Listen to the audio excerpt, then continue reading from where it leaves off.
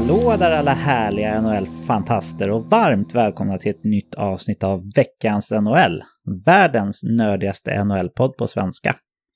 Nu har en vecka passerat då vi har fått 2 finalister klara i årets Stanley Cup och dessutom har de hunnit spela en match här natten mot söndag. Och det kommer ju såklart ta upp en stor del av veckans avsnitt, föga förvånande. Men det finns såklart lite annat smått och gott som vi vill prata om också. Med mig, Patrik Andersson, för att göra det här är vår ståtliga norrländska vän Olof Sylvén. Hallå där Olof! Hallå, hallå! Hur mår du och hur har din vecka varit? Alltså jag mår bra och veckan har varit fylld av aktiviteter. Dels så har jag provat på glasblåsning i veckan faktiskt för första gången. Och ja, det är inte varje dag man gör, men som ni vet så är jag ju lite intresserad av konst, kultur och hantverk och sådär. Så att det var en prova på-kurs som man kunde göra, så att jag och Hilda gjorde det här nu i veckan en kväll och fick prova på hur det kändes att blåsa glas och ja, men det var kul faktiskt. Lite enklare än vad jag trodde om man ska vara så. Vi fick ju såklart hjälp av en handledare och sådär, men om man jämför det med till exempel att dreja så är glasblåsning mycket enklare. Och roligare också kanske. Ja, men kanske lite svårare att göra som hemmapyssel, va? Ja, det blir ja, då får du ha på ugnen i många dagar, höll jag på att säga. Ja, när hon berättade, det tog ju typ 7 dagar, det tar en vecka och värma upp den här liksom glasugnen, så att det är ju enorma liksom temperaturer som det handlar om, men jättehärligt att få prova på det. Så att nu har jag blåst en kula så här nu som vi får se om jag kanske trycker in i julgranen eller något sånt. Ja, varför inte? Men du, är det bara sand liksom som är råvaran eller vad man ska säga i glas, eller är det annat som är där i också? Oj, nu sätter jag mig på pottarna här. Jag vet att hon köpte in gammalt glas i alla fall som hon typ värmde upp, så att jag vet inte om det är så vanligt att man kanske gör från scratch liksom i sand nu, men nej. Ja, jag vet inte, men jag tror att det krävs väl typ nästan, alltså det är tusentals grader för att sand ska kunna bli glas, och sen ska det väl säkert vara någon form av förädlingsprocess där också, så att ja, nej, lite osäker.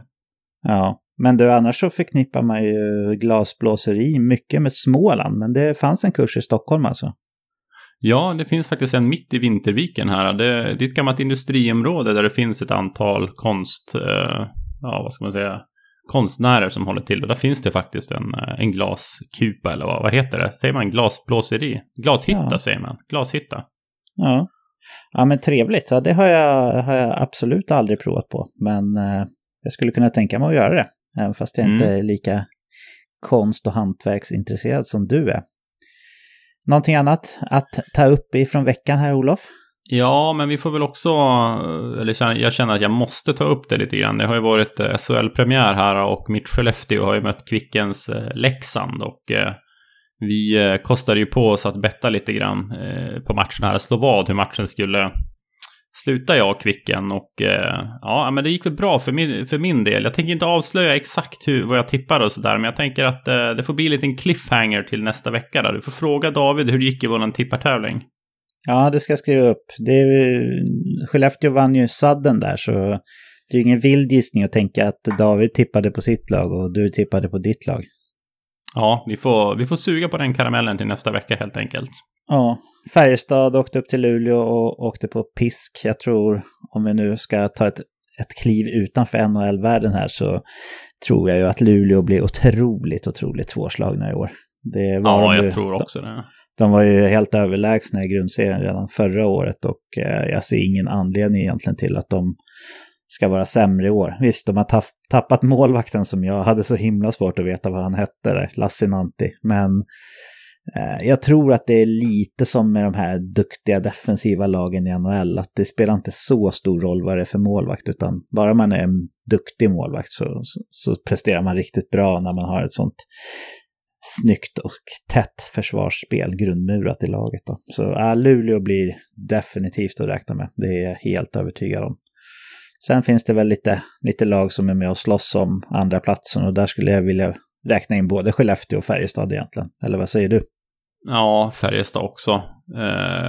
Skulle jag nog vilja säga. Men det som kanske talar lite grann till Luleås nackdel då, det är att jag tror precis som du att de kommer att vara ganska kanske inte överlägsna i grundserien, men jag ser dem som de stora favoriterna i grundserien. Sen vet vi att slutspelet är någonting annat, och då kommer de ha en måltavla på tröjan, och ja, att lyckas i slutspelet det är någonting annat än grundserien. Så att nu har inte jag koll på, men ett tag var det ju väldigt ovanligt att grundserievinnaren vann SM-slutspelet också. Sen vet jag att det har ändrats lite grann under de senaste åren. Skellefteå har ju några guld där, jag tror Frölunda också och så vidare, men ja, jag vet inte, de senaste åren har du pejl på just den biten där om grundserievinnarna har vunnit guldet också, eller? Inte just vinnaren vet jag inte på raka, men jag vet att det är typ en gång på så här 14-15 år eller någonting sånt som inte vinnaren har varit topp 4 i tabellen. Ja, för hur var det senast HV vann då? Var de topp? De var väl inte topp 4 då? Jag tror det var det undantaget som bekräftade regeln.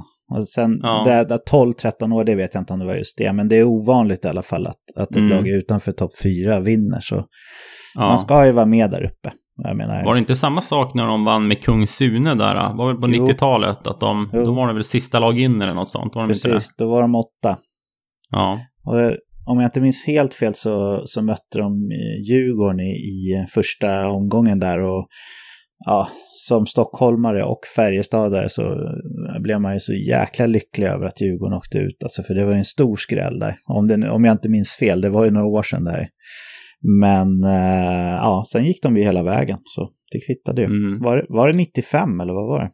Jag tror det var 95. Det var Esa Keskinen och hette han Marco Palo som var... Kenneth Kenholt, va? Ja, Stefan Örnskog också. Mycket klassiska lirare i det laget. Och Bo Ahl. Bo Ahl, ja, just det. Vinka Bosse. Ja. ja, men de kanske skulle byta ut det här Blue Bulls till Underdogs istället då. Kanske göra den här byta den här tröjan som kanske inte är så himla snygg. Eller vad säger du? Nej, jag tycker loggan är ju, om de ska ha kvar loggan, då kommer den nog vara rätt ful i mina ögon oavsett hur de gör den. Men ja, kanske HV71 Underdogs, att det är då de är som bäst.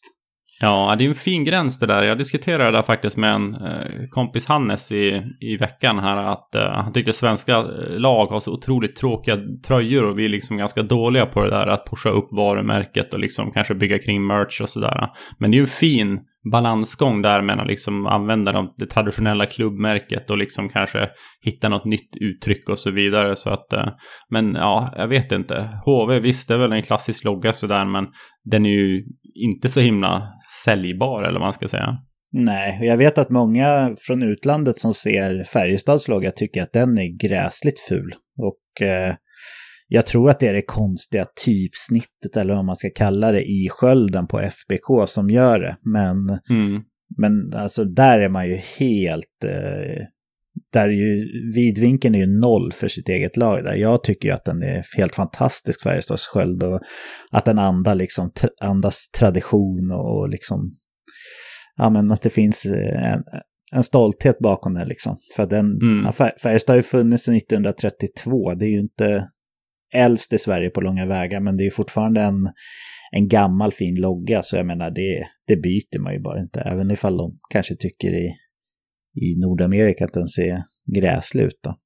Men du, Skellefteås, nu hamnar vi på lite sidospår här, men det är ganska kul också. Skellefteås logga måste ju vara på något sätt kopierad från AIKs, eller? Ja, alltså den diskussionen kommer ju upp titt som tätt, och Solna AIK som vi ser i Skellefteå då var ju absolut först, men sen om de var absolut först med den typen av, alltså exakt den skölden, de är ju väldigt lika, och färgerna, det vet jag inte, för det finns ju massor av AIK runt om i landet. Det vore jätteintressant om någon kunde liksom gräva i det, vilket lag som var först med just den här liksom loggan, men den är ju superlik, så är den.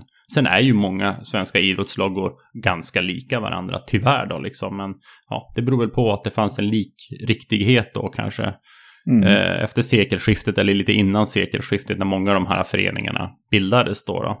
Ja. Men absolut, den är ju superlik där, det är ingen snack om. Men kommer du inte ihåg att David hade med en hockeyhistoriker i You Crash the Game-utmaningen VIP? Jo, absolut. Kanske man kan fiska lite där. Det känns ju som en typisk grej som en hockeyhistoriker kanske har koll på. Ja, eller om någon lyssnare har någonting att bidra med, så får man gärna höra av sig på Twitter eller Facebook eller Instagram och så. Det hade varit jätteintressant att se om vi kan gräva djupare i den frågan. Om jag ska försöka se det lite objektivt i alla fall, så måste jag säga att jag tycker Brynäs logga är snygg och jag tycker Djurgårdens logga är snygg. Det är två också, tycker jag, klassiska loggor som liksom är stilrena och andas någon slags tradition och stolthet bakom sig. Håller du med om det, eller har du någon annan favorit? Nej, Brynäs gillar jag också. De har ju också valt liksom, för några år sedan här när de började med att inte ha reklam på tröjorna. Det gör ju jättestor skillnad, tycker jag. Sen tycker jag också att Luleå, den här björnen, tycker jag är jäkligt snygg också. Sen har de ju också Stålmannen, den här gamla tröjan som jag tycker är kanonsnygg också. Så att Luleå tycker jag ändå, där finns det någonting också. Sådär. När det gäller Skellefteå så gillar jag ju de här ränderna man har på armarna, men annars så tycker jag väl loggan, ja, den är stilren och så, men den säger inte så jäkla mycket ändå, tycker jag inte. Nej, jag håller med. Ska man bara säga tröjorna, då är ju Brynäs tröjor, de är ju lätt snyggast i SHL i alla fall. Det tror jag att de flesta tycker också. Rögle tycker jag också så här, där borde man kunna hitta någonting. Alltså, jag vet inte om jag tycker de ska göra om loggan, men jag tycker den är lite för mycket så här kopia på Edmonton Oilers logga, Rögle, så att där borde man kanske kunna hitta något eget uttryck på något sätt, eller kanske tweaka till det lite grann, jag vet inte. Du Olof, nu när vi ändå är inne på loggor och du säger att Rögle är lik Edmonton. Vi brukar inte göra det här när vi sitter och har inspel, men nu ber jag dig öppna upp Google på datorn där, Olof, så ska du få se någonting riktigt roligt, och så kan lyssnarna också göra samma sak när de har tid. Säg till när du har Google uppe där. Ja, det är uppe. Vi har ju fått en ishall i våran lilla by här, Knivsta, ganska nyligen. Det har inte funnits någon isyta här, utan om man har velat spela hockey, då är det Märsta, alltså Arlanda Wings eller Uppsala som har gällt då. Men nu har Knivsta fått en ishall för ett knappt år sedan, och nu har också en ishockeyförening bildats som verkar vara ett ganska seriöst projekt. Men googla på Knivsta Spartans, Olof. Jag säger ingenting, så vill jag höra din reaktion. Knivsta Spartans. Knivsta Spartans, ska vi se. Oj! Berätta för lyssnarna vad du ser för någonting. Ja, jag ser Vegas Golden Knights logga. Ja. Lite hemmasnickrat. Tänker man ta den här fina metallskölden och hjälmen, och så tar man fram någon hammare här, och så bankar man på den lite fram och tillbaka, och sen så så får man till någon egen form av skrotupplageversion av Golden Knights logga. Ja, men det är helt otroligt att du som jobbar med såna här saker, Olof, får man göra sådär? Ja, alltså det är ju en bedömningsfråga hur mycket man lånar, så att tröjorna, alltså det är en bedömningsfråga. Matchställen ser också identiska ut med Vegas matchställ, förutom att de har gjort Knivstas så här kommunsköld uppe på axlarna liksom. Det är helt otroligt alltså. Men sen ska sägas att all heder till de som inte har gjort loggan, utan de som står bakom själva hockeyprojektet, för det verkar vara väldigt seriöst. De har haft provträningar här för J18-lag, och Robert Nordmark är med, och har jag sett, och är med i tränarstaben där och sådär, så det verkar vara ett seriöst projekt i alla fall, men de får ju underkänt för att ha liksom kopierat Vegas Golden Knights nästan rakt av. De har bara, som du säger, twistat till skölden eller huvudet där lite grann. Det är enda skillnaden. Ja, jag vet ju att Dallas Stars var ju liksom lite i luven på Leksand när de skulle börja kalla sig Leksand Stars. Kvicken kan nog detaljerna kring det där mer, men undrar om inte Leksand fick backa på något sätt där.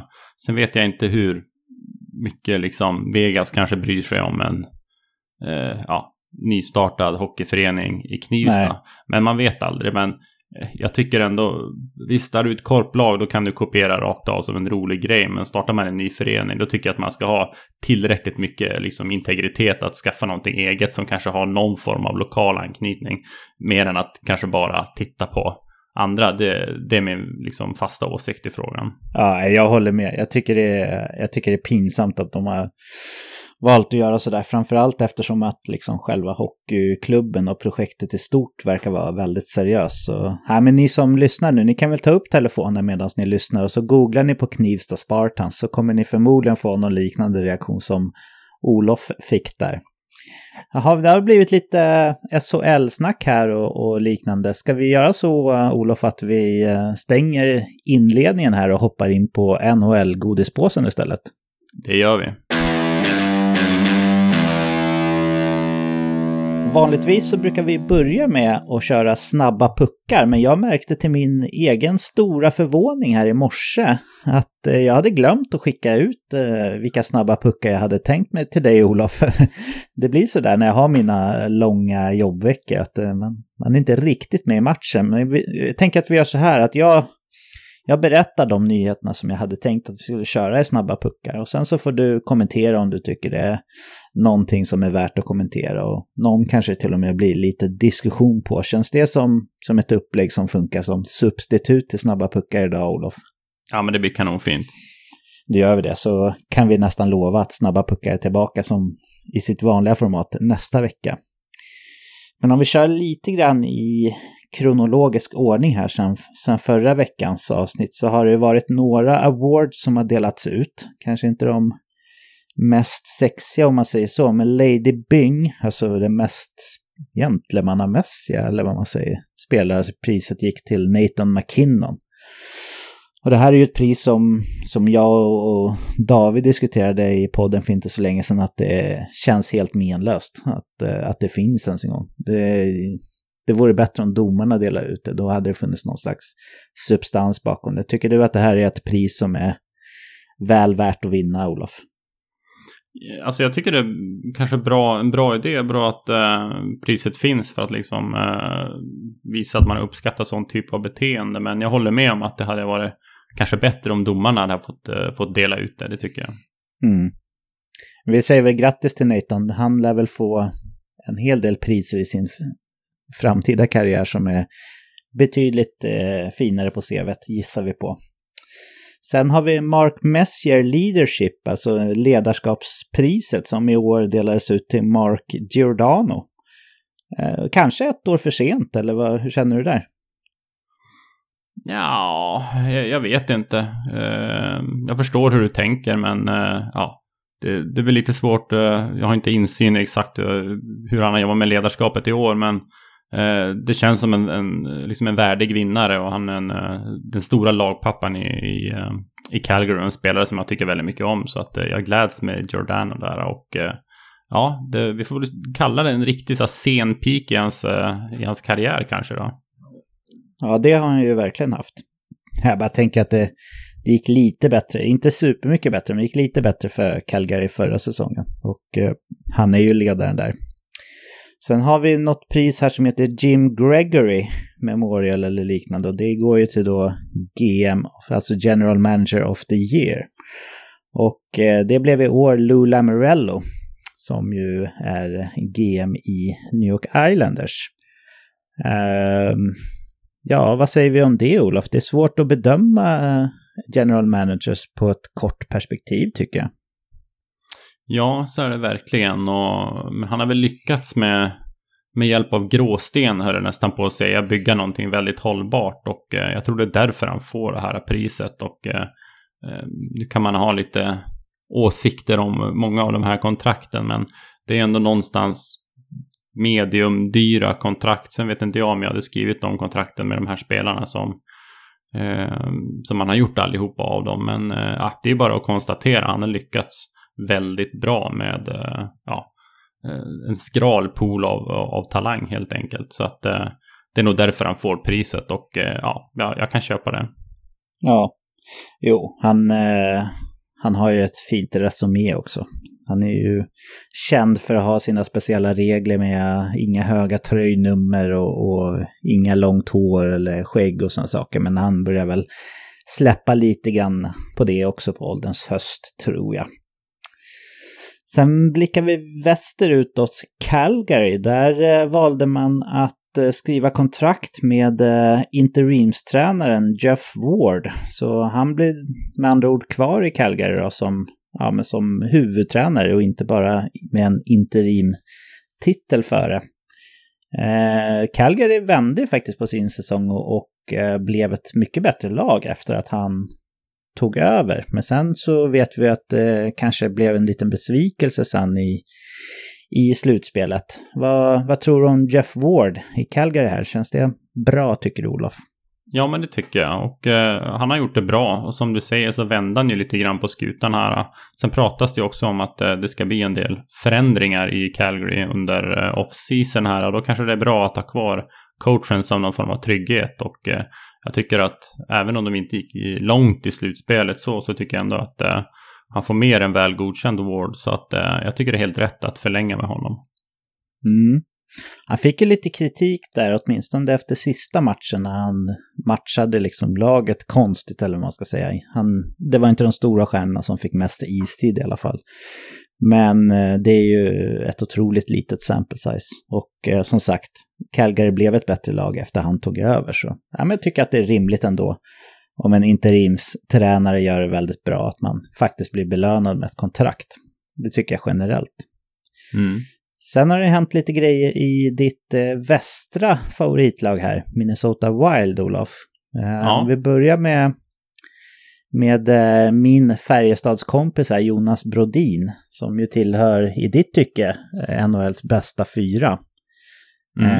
Så fick han ett nytt 7-årskontrakt värt $6 miljoner per år som då kickar in efter nästa säsong. Så det är 8 år kvar i Minnesota för Brodin om han inte blir tradad. Han har ju en no moment-klausul där i de första åren på det nya kontraktet, så förmodligen blir han kvar ganska länge i alla fall. Kanske lite ovanligt och lite överraskande med ett sånt här långt och relativt dyrt kontrakt till en defensiv specialist. Hur känner du kring det, Olof? Ja, men jag tycker det finns logik i det ändå. För jag tycker att alltså Brodin är elit när det kommer till defensiven. Han är fortfarande i en bra ålder och jag ser att han är en av de här byggstenarna som man kan bygga det här laget kring fortsatt också. Och jag tror mycket på det här att man behöver ha en kärna, en core i ett lag om man ska bli framgångsrik över tid. Och jag tycker att Brodin är en spelare som man ska satsa på i det här läget. Och 6 miljoner, det tycker jag absolut man kan försvara också faktiskt, det tycker jag. Mm. Ja, men jäkla fin NHL-karriär det blev av Jonas Brodin, måste man ju ändå säga. En av ligans erkänt bästa defensiva backar, och nu med det här kontraktet också så kommer han kunna summera en väldigt fin NHL-karriär när den väl börjar ta slut. Vi kan väl behålla Färjestadstemat i Minnesota Wild-segmentet här lite till, för att man valde ju också att trada bort Eric Stahl till Buffalo. Och i utbyte fick man ju då Marcus Johansson tillbaka. Den här kom oväntat för mig. Hur kände du när du läste om det här?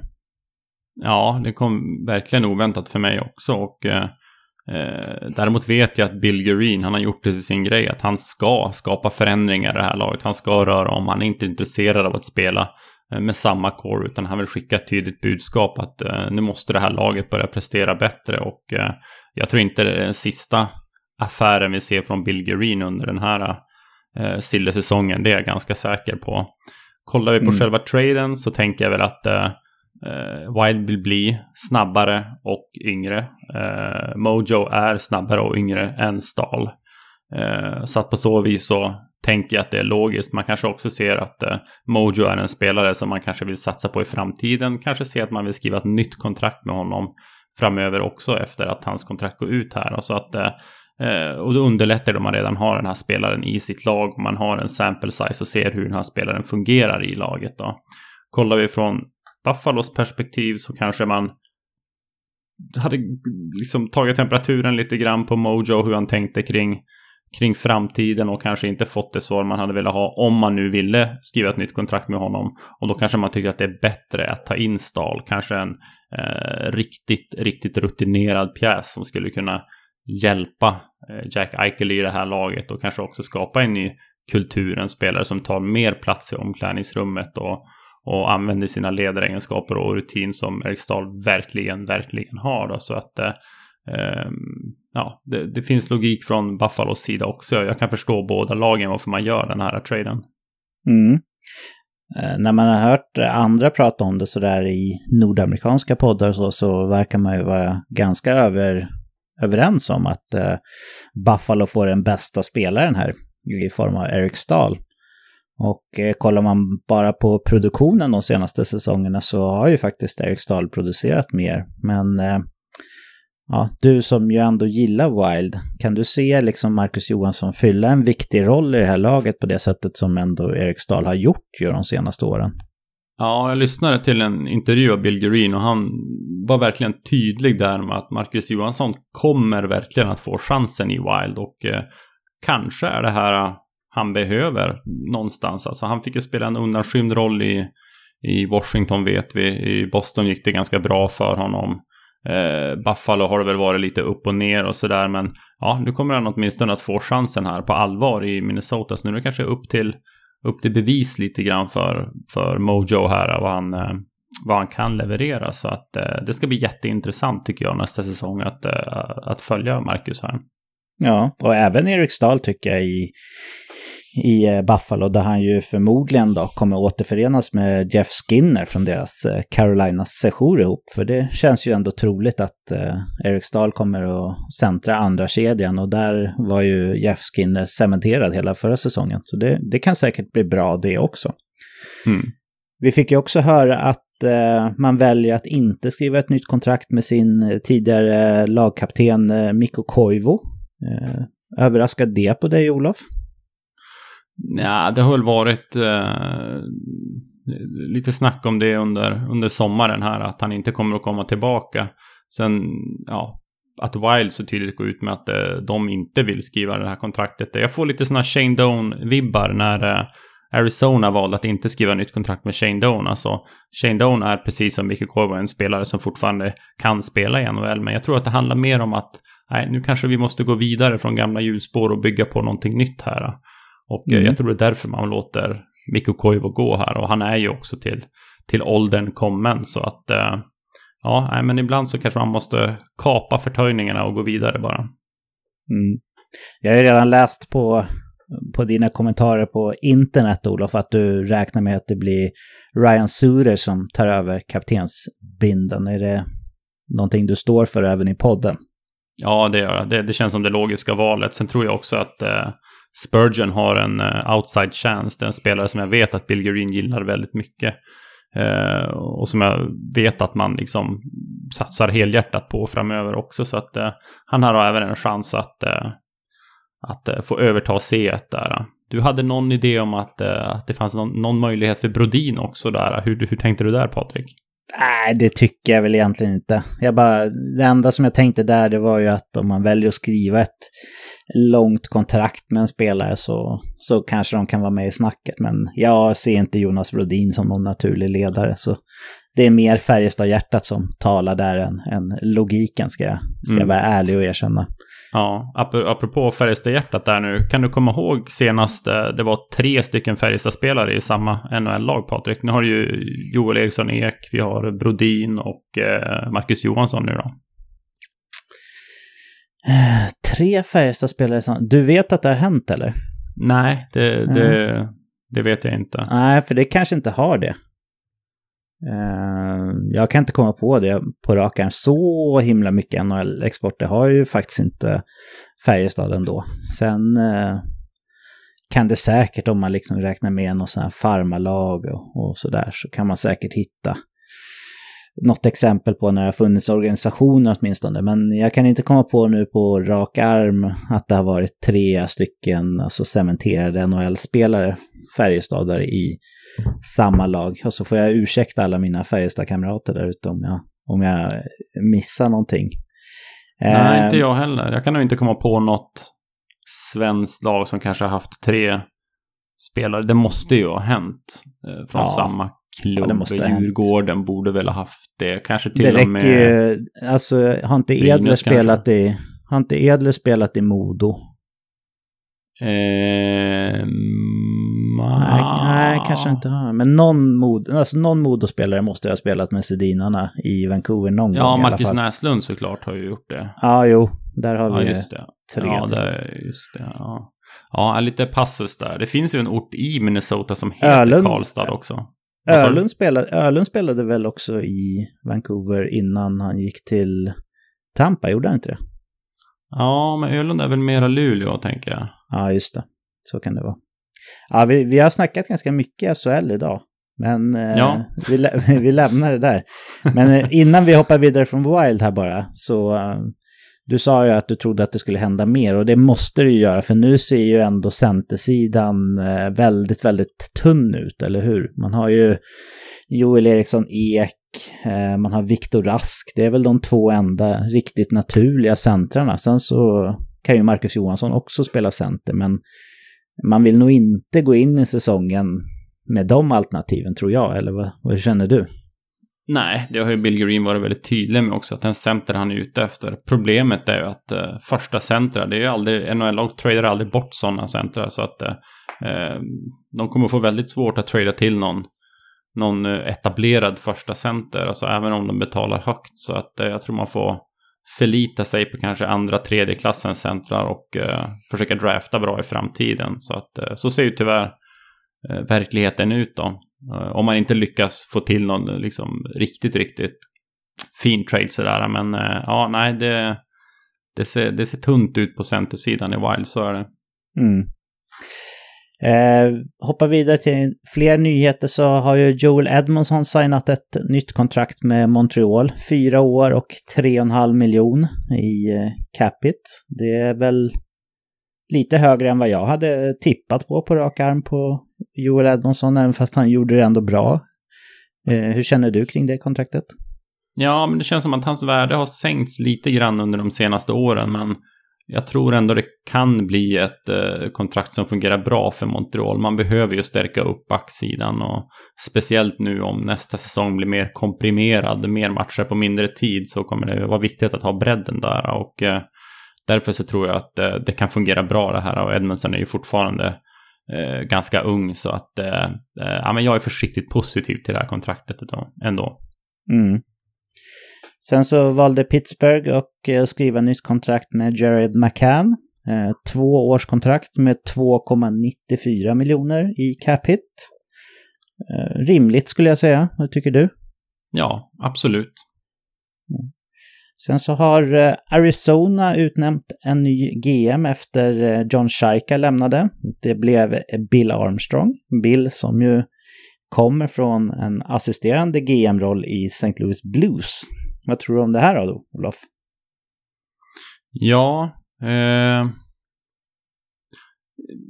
alltså jag har ingen egentligen stark åsikt om det. Det är lite upp till bevis för Bill, tänker jag. Arizona kanske inte är enklaste lagbygget att ta över, även om det finns en hel del potential där. Men ja, nej, han får väl bygga som St. Louis kanske då, på något sätt. Men ja, nej, det blir svårt också. Jag vet inte riktigt. Vad tänker du? Det är en svår uppgift han kommer ha här. Det känns inte som att Arizona riktigt är på väg uppåt om man kollar på vad som har hänt och deras ekonomiska status och sådär. Så det blir nog tufft, men det är klart att man tackar väl säkert inte nej till ett jobb som GM liksom, även fast det är ett tufft jobb. Jim Montgomery, som vi kommer ihåg från sin tid som huvudtränare i Dallas där de spelade den här galna offensiva hockeyn, har nu blivit assisterande tränare i St. Louis Blues. Där får man väl kanske hoppas på att det inte är defensiven han ska sköta, eller vad säger du? Ja, men det är en korrekt analys. Ja, men det är kul ändå att han får komma tillbaka, och han fick ju verkligen fart på offensiven i Dallas, kan vi ju lugnt konstatera. Den sista två nyheter är kvar här som jag har skrivit upp, och då är det dels att det är bestämt att JVM kommer bli av i år. Mellan den 26 december och 5 januari så spelas det i Edmonton i en bubbla likt den vi ser i Stanley Cup nu. Har vi någon kommentar på det? Eller bara roligt att det blev av, känner jag. Ja, absolut. Det är väl inte jätteoväntat, men man har ju visat att man kan hantera det här bubblelivet, så att det är kul att det blir av. Ja, och sen så har vi då St. Louis Blues tidigare, kanske man får säga nu, lagkapten Alex Pietrangelo, som det sägs har blivit ombedd att kolla ut mot öppna marknaden, att det inte blir några vidare kontraktsförhandlingar med St. Louis Blues. Kommer väl inte heller som någon superchock egentligen med tanke på Justin Faulk-kontraktet som man skrev och sådär. Men ändå en ganska stor grej, eller hur? Ja, absolut. Jag håller med, och Faulk-kontraktet blev ju ingen höjdare. Det är nog alla helt övertygade om. Det ska bli jäkligt intressant att se vad han kan få på den öppna marknaden. Det känns som att GMs håller i pengarna lite mer nu än med anledning av corona här, och jag är inte säker på att han kommer att få något jättekontrakt sådär. Jag tror att han får han liksom fulltid över säg 9,5 miljoner. Vad tror du, Patrik? Nej, inte 7 år tror jag inte, de summorna. Nej. Jag ser inte omöjligt att han kan få 9,5 miljoner om man kan tänka sig att skriva 5 år eller sådär. Eller om man vill gå 7 år, kanske 8,5. Och det är ändå prisvärt för honom, och jag menar vi kommer nog se ganska många kontrakt nu i coronaspåren här som kommer att vara liksom baktunga istället för framtunga som de har varit förut. Att klubbarna liksom har en lägre intern lönebudget att röra sig med några år framöver här, men att man räknar med att intäkterna ska öka framöver. Så men jag tror säkert att Pietrangelo kommer få ett riktigt fint kontrakt någonstans. Men har du någon sån här klubb som du skulle tycka det var extra kul att se honom i, Olof? Alltså jag har funderat på det där, och jag är inte... jag vet inte riktigt om jag har något bra namn där faktiskt. Nej, jag vet inte. Hur tänker du? Jag tänker ju ändå, det är lite tråkigt kanske och household att säga det, men jag skulle tycka det var kul att se honom ändå i Toronto. Det känns ändå som att han... Jag vet inte om det funkar, men det känns ändå som att han är så pass bra att han faktiskt skulle kunna göra skillnad för det där laget som skulle behöva liksom en trygg fadersgestalt som dessutom är riktigt bra från backplats. Det tycker jag att man saknar. Sen om man kan klämma in det och om det skulle bli bra, det är ju nästan helt omöjligt att veta på förhand, men jag skulle ändå säga att Toronto är ett av de lagen som jag tycker känns mest spännande. Sen är det klart att skulle liksom ett Edmonton Oilers lyckas klämma in honom, vilket ju ser helt omöjligt ut, så skulle det också vara väldigt spännande. Men det är väl generellt de här lagen som man känner liksom har en stor potential men som inte riktigt har lyckats fått ut det än. Där kan ju faktiskt borde ju en spelare som Pietrangelo faktiskt kunna göra skillnaden då, tycker jag. Och det är väl men typ sådana lag som Edmonton och Toronto som jag tänker på då. Men vi får se helt enkelt. Det är svårt att veta där, och det förvånar mig lite grann om det stämmer de här att man liksom har gett upp förhandlingarna, för det tyder ändå på något sätt på att Pietrangelo är ute efter fullvärdigt kontrakt här ändå. Och det är som du säger, det är inte det bästa året att vara free agent på i år. Tvärtom, förmodligen det sämsta någonsin. Så vi får se var han landar. Men vi kommer nog få anledning att återkomma till den frågan framöver, tänker jag. Ja. Det kommer ju smälla till rejält här när det blir draft 6-7 oktober och sen free agency perioden 9 bara några dagar efter. Men vi gör så här att vi lämnar nyheterna och sen så får vi återvända till vårt format snabba puckar nästa vecka. Men nu hoppar vi vidare. Vi ska såklart snacka upp årets Stanley Cup-final, men innan vi gör det så tänkte jag att vi ska kika lite närmare på lagen som åkte ut i konferensfinalerna. Det var ju då New York Islanders och Vegas Golden Knights. Olof, om vi börjar med New York Islanders. Finns det något som du tycker gick fel här, eller mötte man helt enkelt ett för svårt lag i form av Tampa Bay? Nej, jag tycker inget gick direkt fel, precis som du säger, utan jag tycker man mötte en övermäktig motståndare och man har gjort det bra det här slutspelet, men ja, Tampa blev snäppet för vassa för Islanders, så att jag tycker ändå man kan gå ut ur det här slutspelet med högt huvud. Ja, jag håller med. Man överraskade som tog sig så långt, i alla fall på mig då. Hur tror du att, liksom, om vi kollar lite framåt här, hur tror du att deras fönster ser ut framöver? Är de liksom ett lag att räkna med i cupracet nästa år, eller hur tycker du att, ja, vilken status har vi på den här klubben framöver, tycker du?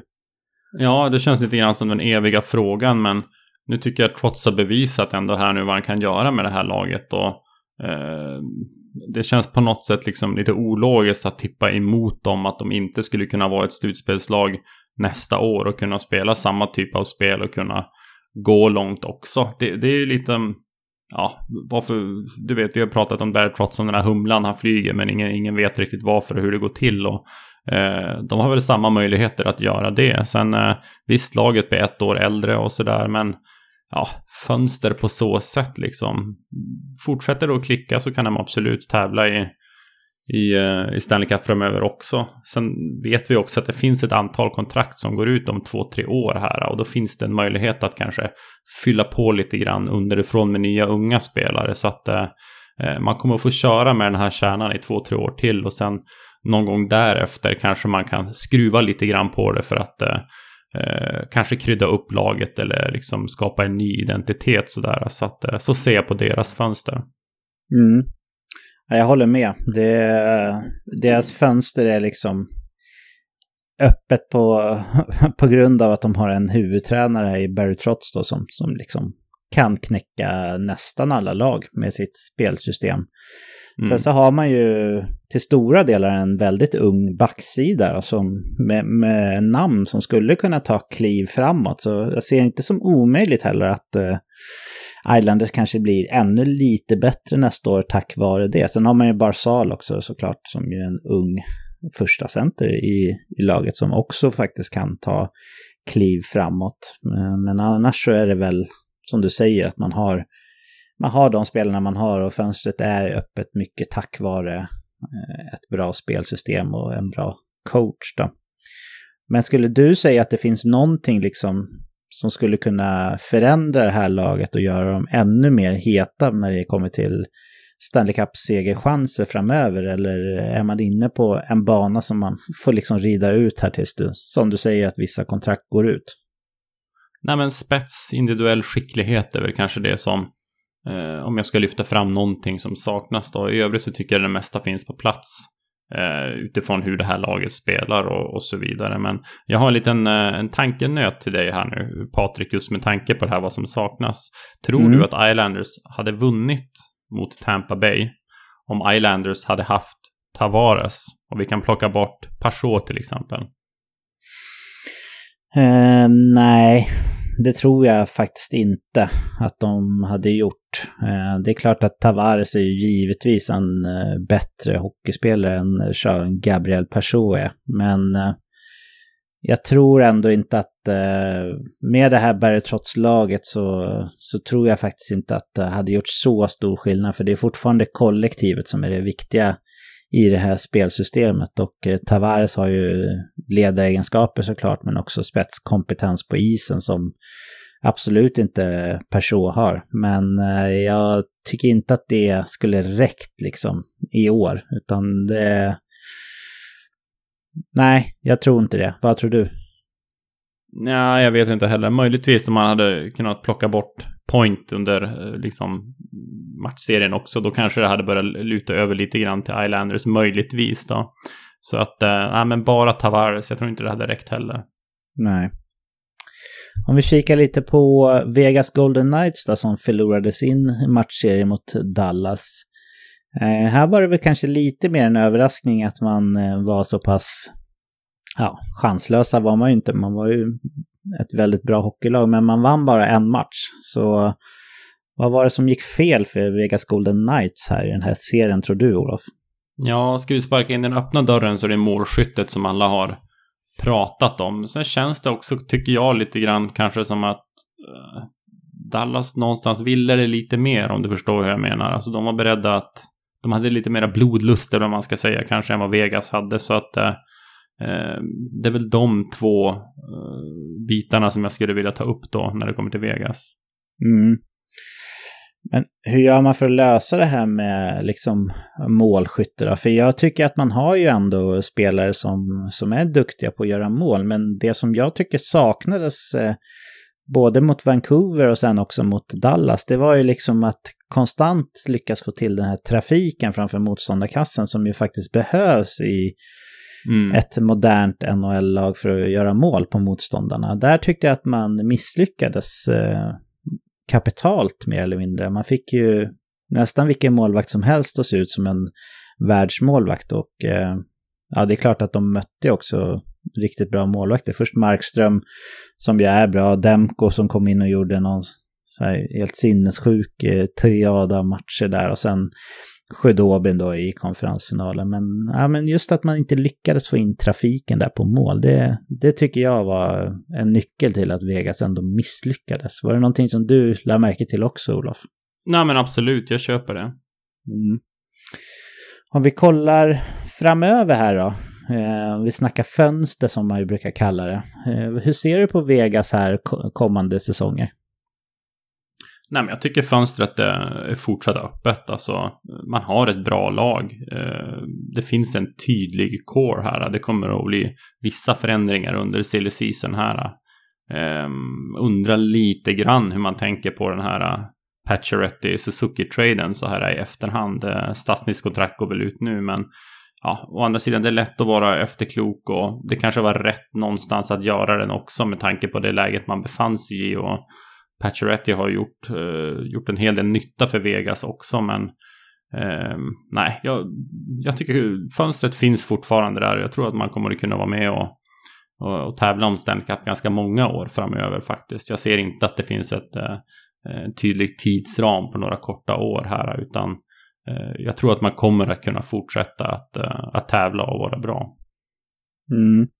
Ja, jag håller med dig där, men jag är ändå oroad över deras centersida. Och precis som du säger, man skulle verkligen behövt haft en ung, duktig center som ju Nick Suzuki är.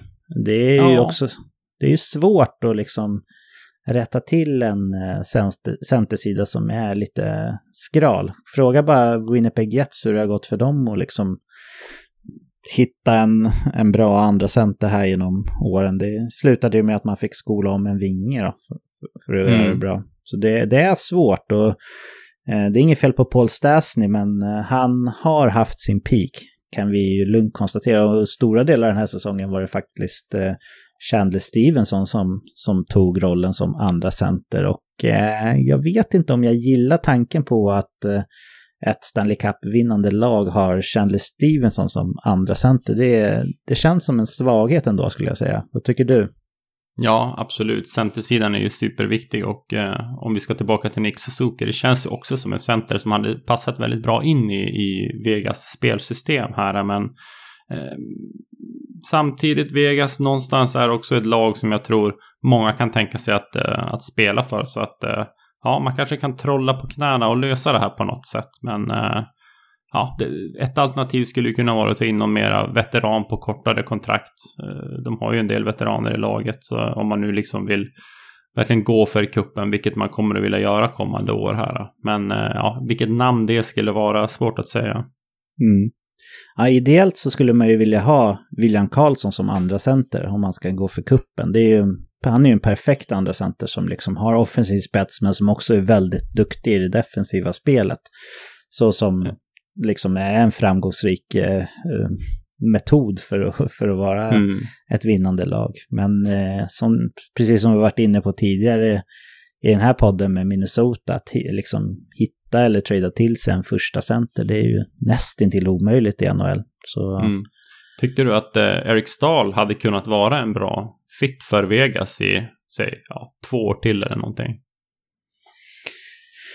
Ja, varför inte? Det känns ju faktiskt som att Eric Stahl är på ungefär samma nivå som Paul Stastny.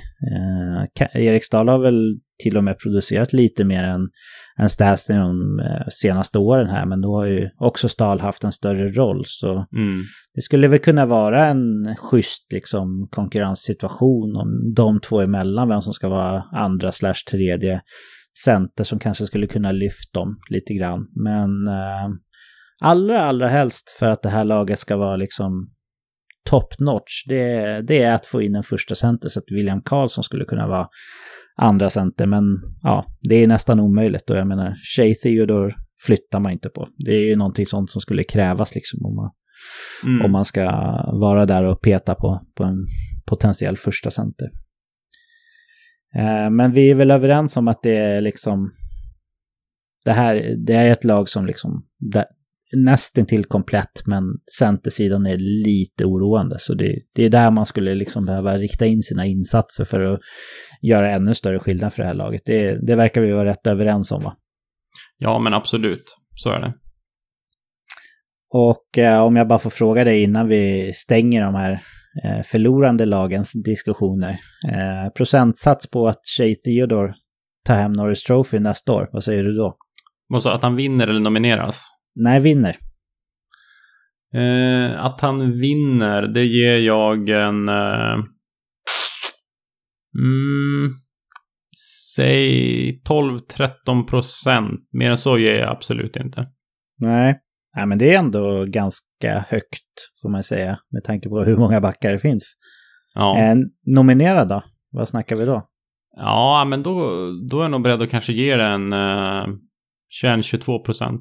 Ja, då säger jag lite högre på nominerad. Säger kanske 30% chans att han kommer vara nominerad. Man får ju tänka också att hans peak kan ju, eller borde ju vara lite försenad efter hans avbrott från hockeyn där när han fick testikelcancer. Så det är inte säkert att vi har sett det bästa av Shea Theodore än.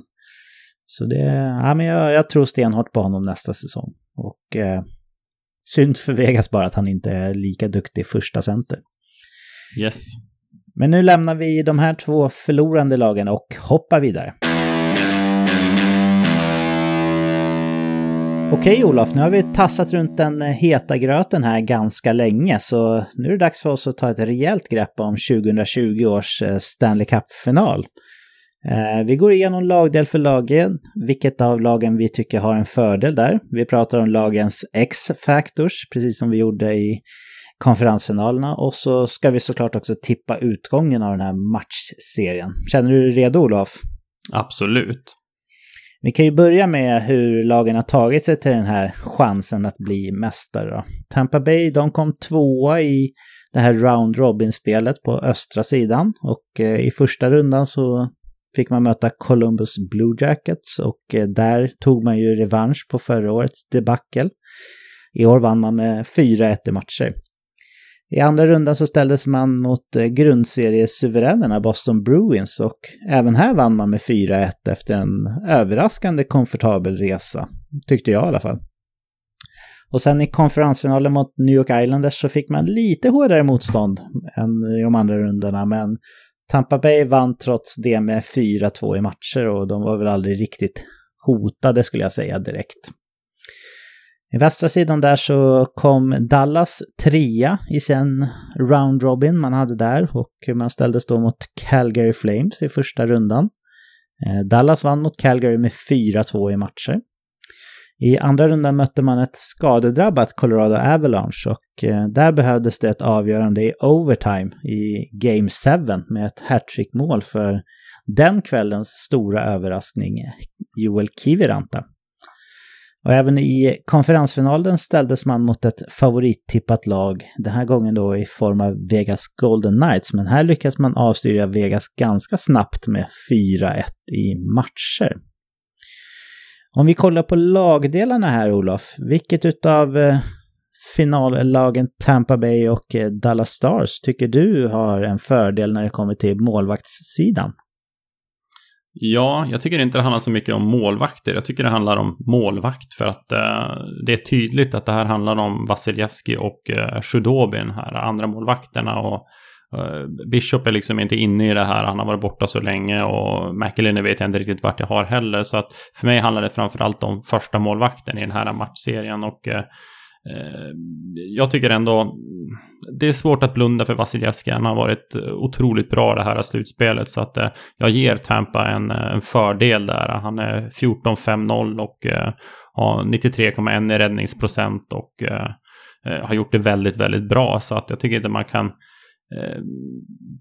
be om så mycket mer än vad Vasilevskiy har gjort här. Khudobin har också varit väldigt bra. Hans siffror har dragits ner lite grann på grund av matchserien mot Colorado här, när det blev väldigt mycket mål, men och han känns också som en målvakt som är stekhet, men måste jag välja så tar jag ändå Vasilevskiy. Jag tycker att det han har visat på planen, så blir det svårt att ta någon annan faktiskt. Nej, jag håller med i ditt resonemang där. Jag håller faktiskt en ganska tydlig fördel här till Tampa Bay. Kollar man bara på det här slutspelets prestationer så är det ganska jämnt ändå mellan Khudobin och Vasilevskiy. Men jag menar, om det skulle vara ett World Cup eller OS nu, så skulle inte Khudobin vara med i snacket att peta Vasilevskiy från den ryska kassan. Så jag menar, nog har vi en bättre målvakt i Vasilevskiy än vad vi har i Khudobin, även fast jag älskar hans personlighet och så håller jag med om att det är fördel Tampa Bay på målvaktssidan på pappret då, i alla fall. Det känns väl lite grann en annan faktor som man kan väga in här. Jag tror att om Dallas ska vinna Stanley Cup så måste Khudobin spela väldigt, väldigt bra. Jag ser att Tampa kan vinna Stanley Cup utan att Vasilevskiy är den här grundpelaren, om du förstår hur jag menar. Och här är lite grann upp till Khudobin hur han hanterar den här pressen. Han vet om det här. Han vet att han måste spela väldigt bra om Dallas ska gå hela vägen. Så att frågan är om man höjs av den här pressen eller inte. Det han har visat hittills, så tycker jag absolut att han pallar den här pressen. Ja, jag förstår precis vad du menar där, och jag håller med om det. Jag har svårt att se att Dallas vinner den här matchen om Khudobin bara är average, så att säga. Utan det krävs att han är bättre än så. Som han ju var i första matchen då också. Som Dallas vann. Men om vi kollar på backsidan här då. Här har vi ju två lag med riktigt fina backsidor på pappret, och där ju Dallas backsida verkar ha någon slags kollektiv formtopp dessutom då. Vilket lag håller du som en fördel liksom när det kommer till backsidan här, Olof? Ja, det är tufft alltså. Det är riktigt, riktigt tufft här. Alltså, som du säger, Dallas har ju verkligen lyckats med sin backsida i det här slutspelet. Samtidigt på Tampas sida så har vi ju Hedman. Han är en jätte. Han spelar ju fantastiskt. Kanske sin livshockey nu, känns det nästan. Jag vet inte hur många mål han är uppe i här, och jätteviktig för Tampa. Ryan McDonough också. Gjort ett jättebra jobb och så vidare. Men jag väljer ändå att ge fördel Dallas här. Jag tycker att Klingberg spelar en fantastisk ishockey nu. Miro Heiskanen har vi pratat om innan. Lindell tycker jag gör ett riktigt bra jobb. Han är på jobbet varje dag.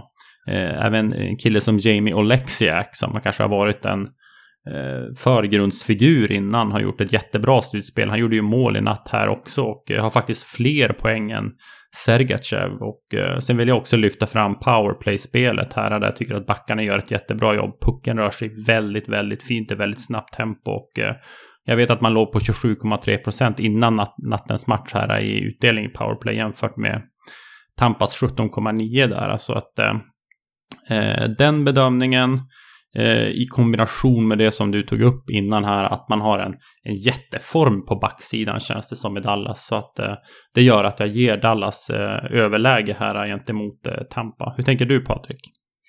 Ja, det blir ju kanske lite tråkigt där det blir karbonpapper, eller vad man ska säga, men hade någon frågat mig inför slutspelet vilken backsida jag tycker är bäst utav Dallas och Tampa Bay, så hade jag utan tvekan svarat Tampa Bay. Men just för att de liksom har kommit in i något, jag menar, Miro Heiskanen är ju på historiska nivåer när det kommer till poängplock för en back i slutspel redan nu. Och det är ju flera matcher kvar liksom. Så, och jag menar, Klingberg har ju spelat bättre än... Du sa att Victor Hedman spelar sitt livshockey. Jag undrar om inte Klingberg också gör det nu faktiskt. Att det är en riktig svensk gigantkamp på backplats. Jag hade ju inte räknat ut John Klingberg, men jag hade ju inte trott att han skulle komma upp i de här nivåerna igen. För han har ju också varit otroligt bra. Det verkar ju som att han är inblandad så fort det ska avgöras, så är han ju med där på ett hörn. Och han fick en andra assist i nattens match här också då.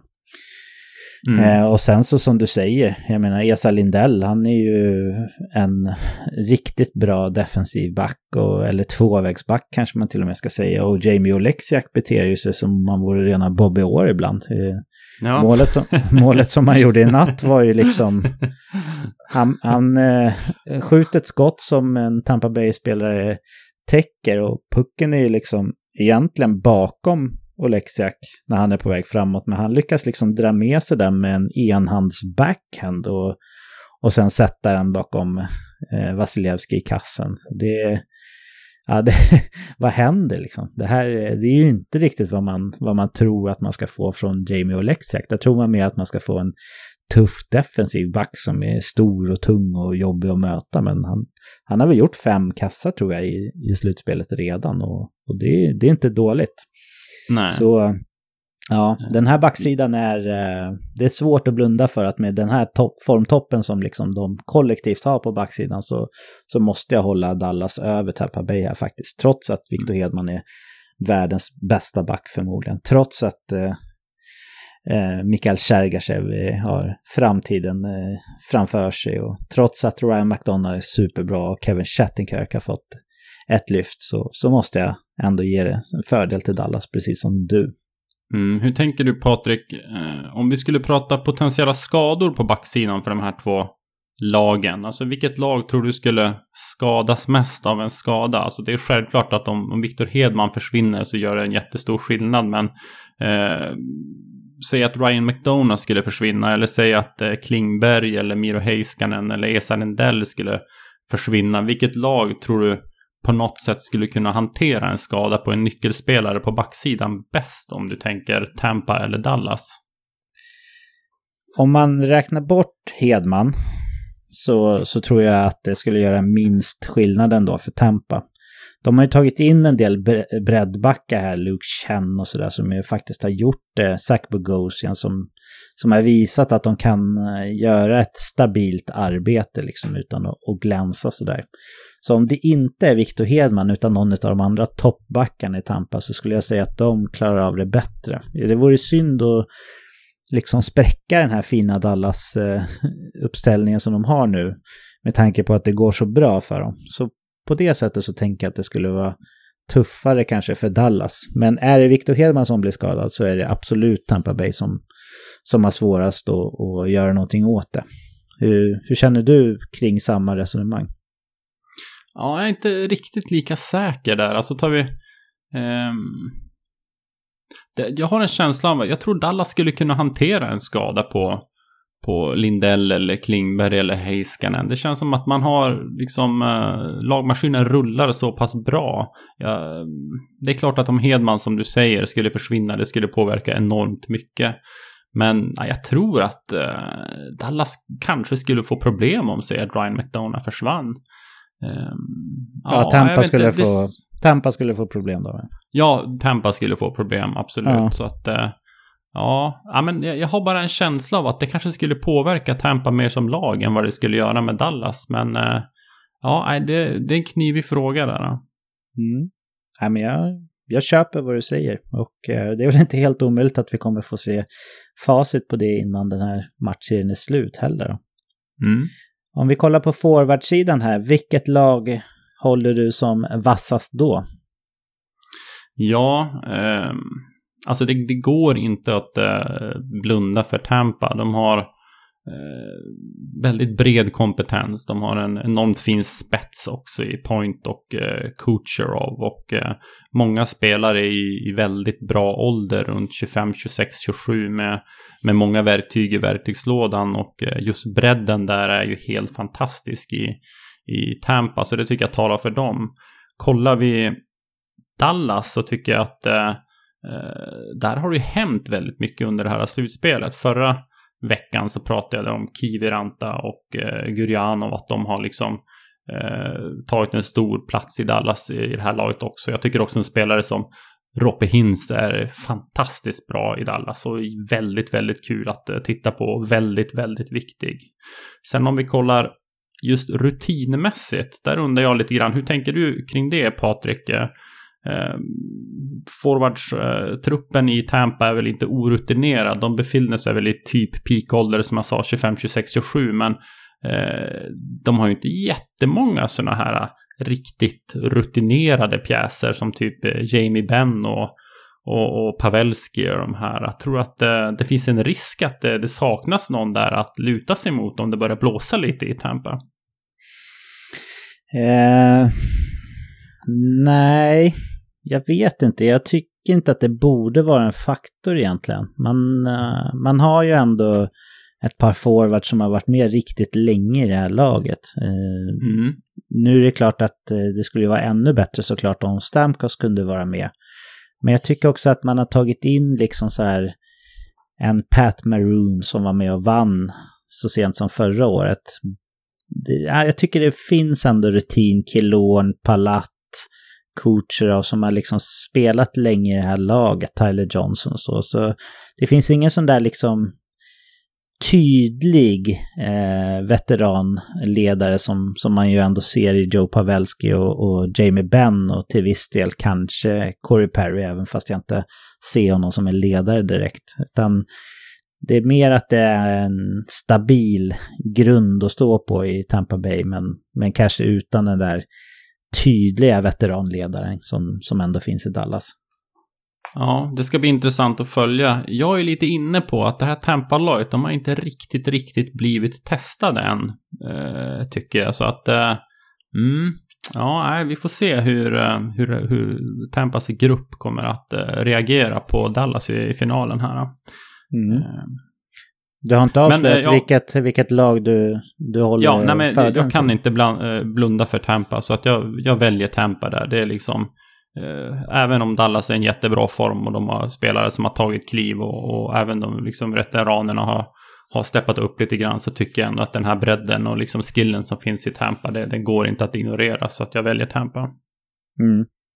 Ja, jag håller med i det. Det är klart att går man till Stanley Cup-final så har man ju såklart superbra forwards, men Tampa Bay är vassare än Dallas här på pappret och ska ha fördelen här. Det håller jag med om. Om vi liksom klumpar ihop tränare / spelsystem då. Vilket utav de här två lagen ser du liksom har en fördel där? Svårt, men jag tycker det känns lite grann som att Rick Bowness, alltså han har laget i sin hand här. Han kan på något sätt coacha avslappnat, gå in i den här finalen lite mer avslappnat jämfört med coach Cooper, och det här laget har också momentum. Jag tycker att trycket är på Cooper, och det är också en coach som jag under vissa år kanske förväntas mig mer av. Vi vet ju hur det gick mot Columbus 2019 här, och 2017 missade man ju slutspelet helt och hållet, så att jag ger faktiskt lite fördel till Rick Bowness här, just på grund av det här momentumet. Det känns som att pressen ligger på Cooper, och nu är det final, det blir alltid tajtare, mer nerver och så vidare, så att jag ger Rick Bowness en liten edge här mot Cooper faktiskt. Hur tänker du?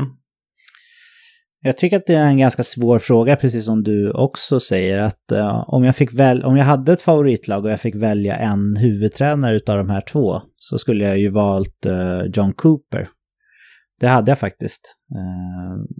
Jag tycker också att om man räknar bort det här slutspelet så har ju inte ens Bowness varit speciellt populär bland Dallas-fansen och så. Och han har väl till och med yttrat sig i liknande termer om att han inte ser sig själv som en liksom första tränare i ett NHL-lag framöver, head coach liksom. Så om det bara vore tränare, då skulle jag faktiskt ge edgen till Tampa Bay här. Jag tror också att Cooper kan han vara den tränare som har suttit längst på sin plats liksom i NHL nu? Det känns lite så. Jag vet inte. Han har suttit länge i alla fall i NHL-mått mätt. Det kan vi konstatera. Tror du att Bowness kan ha någon fördel här med tanke på sin bakgrund i Tampa Bay liksom? Han spenderade 2013 till 2018 väl i Tampa Bays organisation. Kan det vara liksom som ger honom någon edge? Ja, absolut. Han vet ju hur coach Cooper tänker och agerar i många situationer. Och det är ju såklart en fördel. Men som sagt, om det bara kom till tränaren så skulle jag ändå ge en edge till Tampa Bay trots allt. Om man liksom klumpar in spelsystem där och spelidé så tycker jag ändå att Dallas har en tydligare identitet i sitt spel. Och det är inte så konstigt, för ett sånt stjärnspäckat lag som Tampa Bay, där måste det finnas spelare som liksom har frihet under ansvar, eller vad jag ska kalla det. Och det tycker jag är helt rätt också. Men det gör ändå liksom så här, om jag liksom räknar in både coach och spelsystem eller spelidé, så håller jag också en liten fördel till Dallas här. Även fast jag ser att Tampa Bay har en bättre huvudtränare trots allt. Jag och David pratade ju om vad vi såg för X-factors, alltså det-faktorn eller vad jag ska säga i alla lagen som var i konferensfinal. Jag är lite nyfiken på att höra hur du ser på den här frågan kring de här två finallagen. Om vi börjar med Tampa Bay, Olof. Vad tycker du att det finns för X-faktor som kan spela roll i den här finalserien hos Tampa Bay? Ja, men bredden på forwardsidan tycker jag är en X-faktor. En annan X-faktor, det är någonstans att det känns som att de har pressen på sig. De vet någonstans att de bör inom situationstecken vinna det här. Och det kan ju vara en X-faktor både i positiv och negativ fördel, men lyckas man använda den till någonting positivt, så att då tror jag att det kan tala till Tampas fördel där. Så att det tycker jag är X-faktorerna för Tampa Bay. Jag var inne på i konferensfinalen där att liksom Tampa Bay har någon slags kollektiv revanschlusta efter att ha varit ett topplag i ett par år men inte gått hela vägen, och sen det snöpliga debaclet mot Columbus förra året, att man liksom drivs av viljan att visa alla att man faktiskt är ett lag värdigt att vinna Stanley Cup. Ja, men det är väl lite grann det jag är inne på också då. Jo, det påminner om andra kan man lugnt säga. Om vi kollar på Dallas då, vad ser du för någon X-faktor hos Dallas Stars som liksom kan spela till deras fördel? Ja, men ganska många X-faktorer ser jag. Förra veckan pratade vi om att man hade gått från horse shit till the shit. Alltså resan någonstans där som Dallas gör. Det påminner lite grann om St. Louis tycker jag faktiskt. Och sen tycker jag att det fysiska spelet är lite grann en annan X-faktor för Dallas. Jag tror att där är man kanske lite mera redo än vad man ska säga jämfört med Tampa Bay. Och Tampa tycker jag har fått en lite lättare resa där. Alltså att det tycker jag är en X-faktor som talar till Dallas sida. Att jag tror att man, alltså rent fysiskt, den här tunga, tuffa slutspelshockey, man har mer sånt i ryggsäcken. Och jag tror att det tror att man känner att man har också. Och det blir upp till bevis nu för Tampa och se om man kan hantera det här. Man kan stoppa det här tåget Dallas. För Dallas är ett tåg som har varvat upp och kör rakt framåt nu. Så det tycker jag är en X-faktor. Förra veckan pratade jag också om den här mixen. Jag har pratat om det lite idag också. Unga och gamla spelare som har tagit det här steget.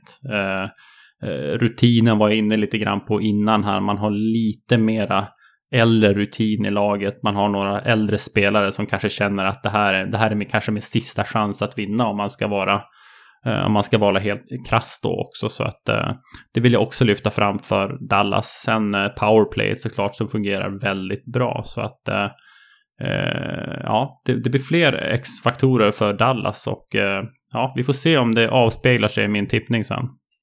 Ja, det ska bli lite spännande att höra. Det jag sa inför konferensfinalen där, det var ju liksom att jag kallade Dallas för lite kameleonter, att de kan anpassa sig till sitt motstånd har de visat här i slutspelet.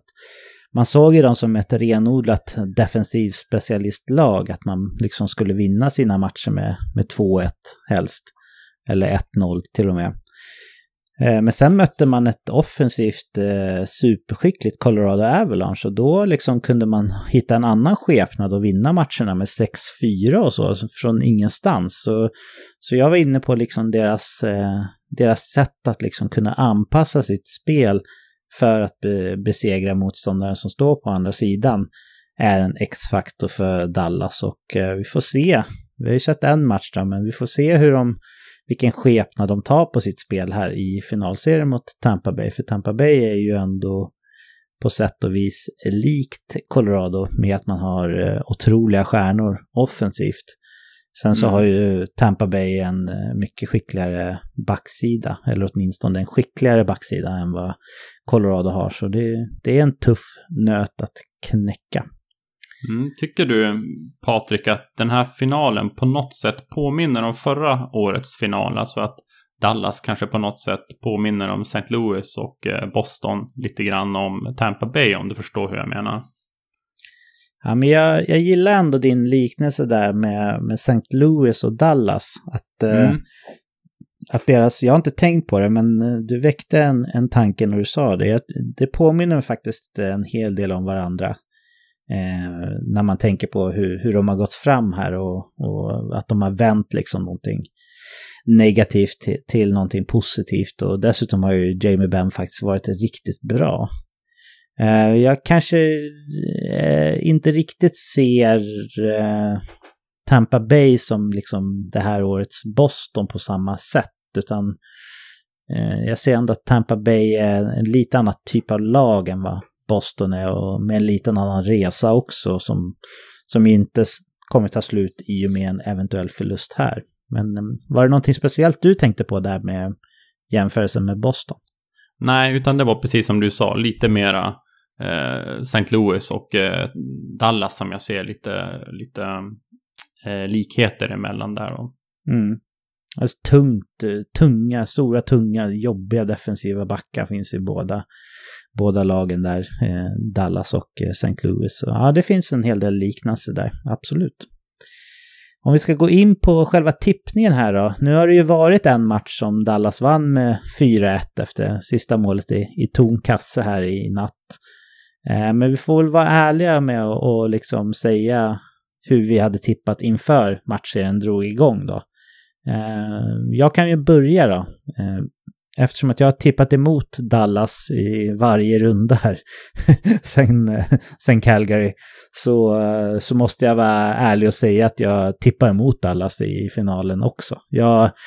Jag tror fortfarande att Tampa Bay blir för svåra. Det skulle inte skada om man kunde få in en nästan frisk Steven Stamkos på isen, absolut inte. Men ja, jag blev lite orolig här för Tampas del under nattens match. För i första och andra perioden så tycker jag att Dallas är det klart bättre laget. Sen i tredje perioden blir det ju ett jäkla tryck mot Dallas-kassen och Tampa Bay fullkomligt krossade ju Dallas i tredje perioden sett till målchanser och skottförsök och så. Men så kan det bli när ett lag liksom lägger sig på att försvara sin ledning. Jag vill inte dra några förhastade slutsatser kring det. Men jag är ärlig och berättar att jag tippar på Tampa Bay inför finalserien här, och trots förlusten i natt så står jag fast vid det. Hur går dina tankar, Olof? Ja, nej men de går likartat från förra veckan, och kikar jag på mina anteckningar här som jag plitade ner igår kväll, så har jag skrivit att jag är medveten om att jag tippar i motvind, men Tampa är inte favoriter för mig, utan Dallas är favoriter för mig i den här finalserien. Jag tycker inte Tampa har blivit testade tillräckligt mycket. Jag tror att Dallas, lite grann som St. Louis förra året, de har kommit igång nu. Det kommer att bli svårt att stoppa det här tåget. De vill det lite mera än Tampa Bay, tror jag. Och lite grann som du sa där, Patrik, också. De kan anpassa sitt spel utifrån olika matchsituationer och motstånd. Och jag tycker att de hanterar alla matchsituationer när jag har sett de här matcherna med dem. Så att nej, jag tycker det är mycket som talar för Dallas. Och därför har jag tippat Dallas som vinnare också.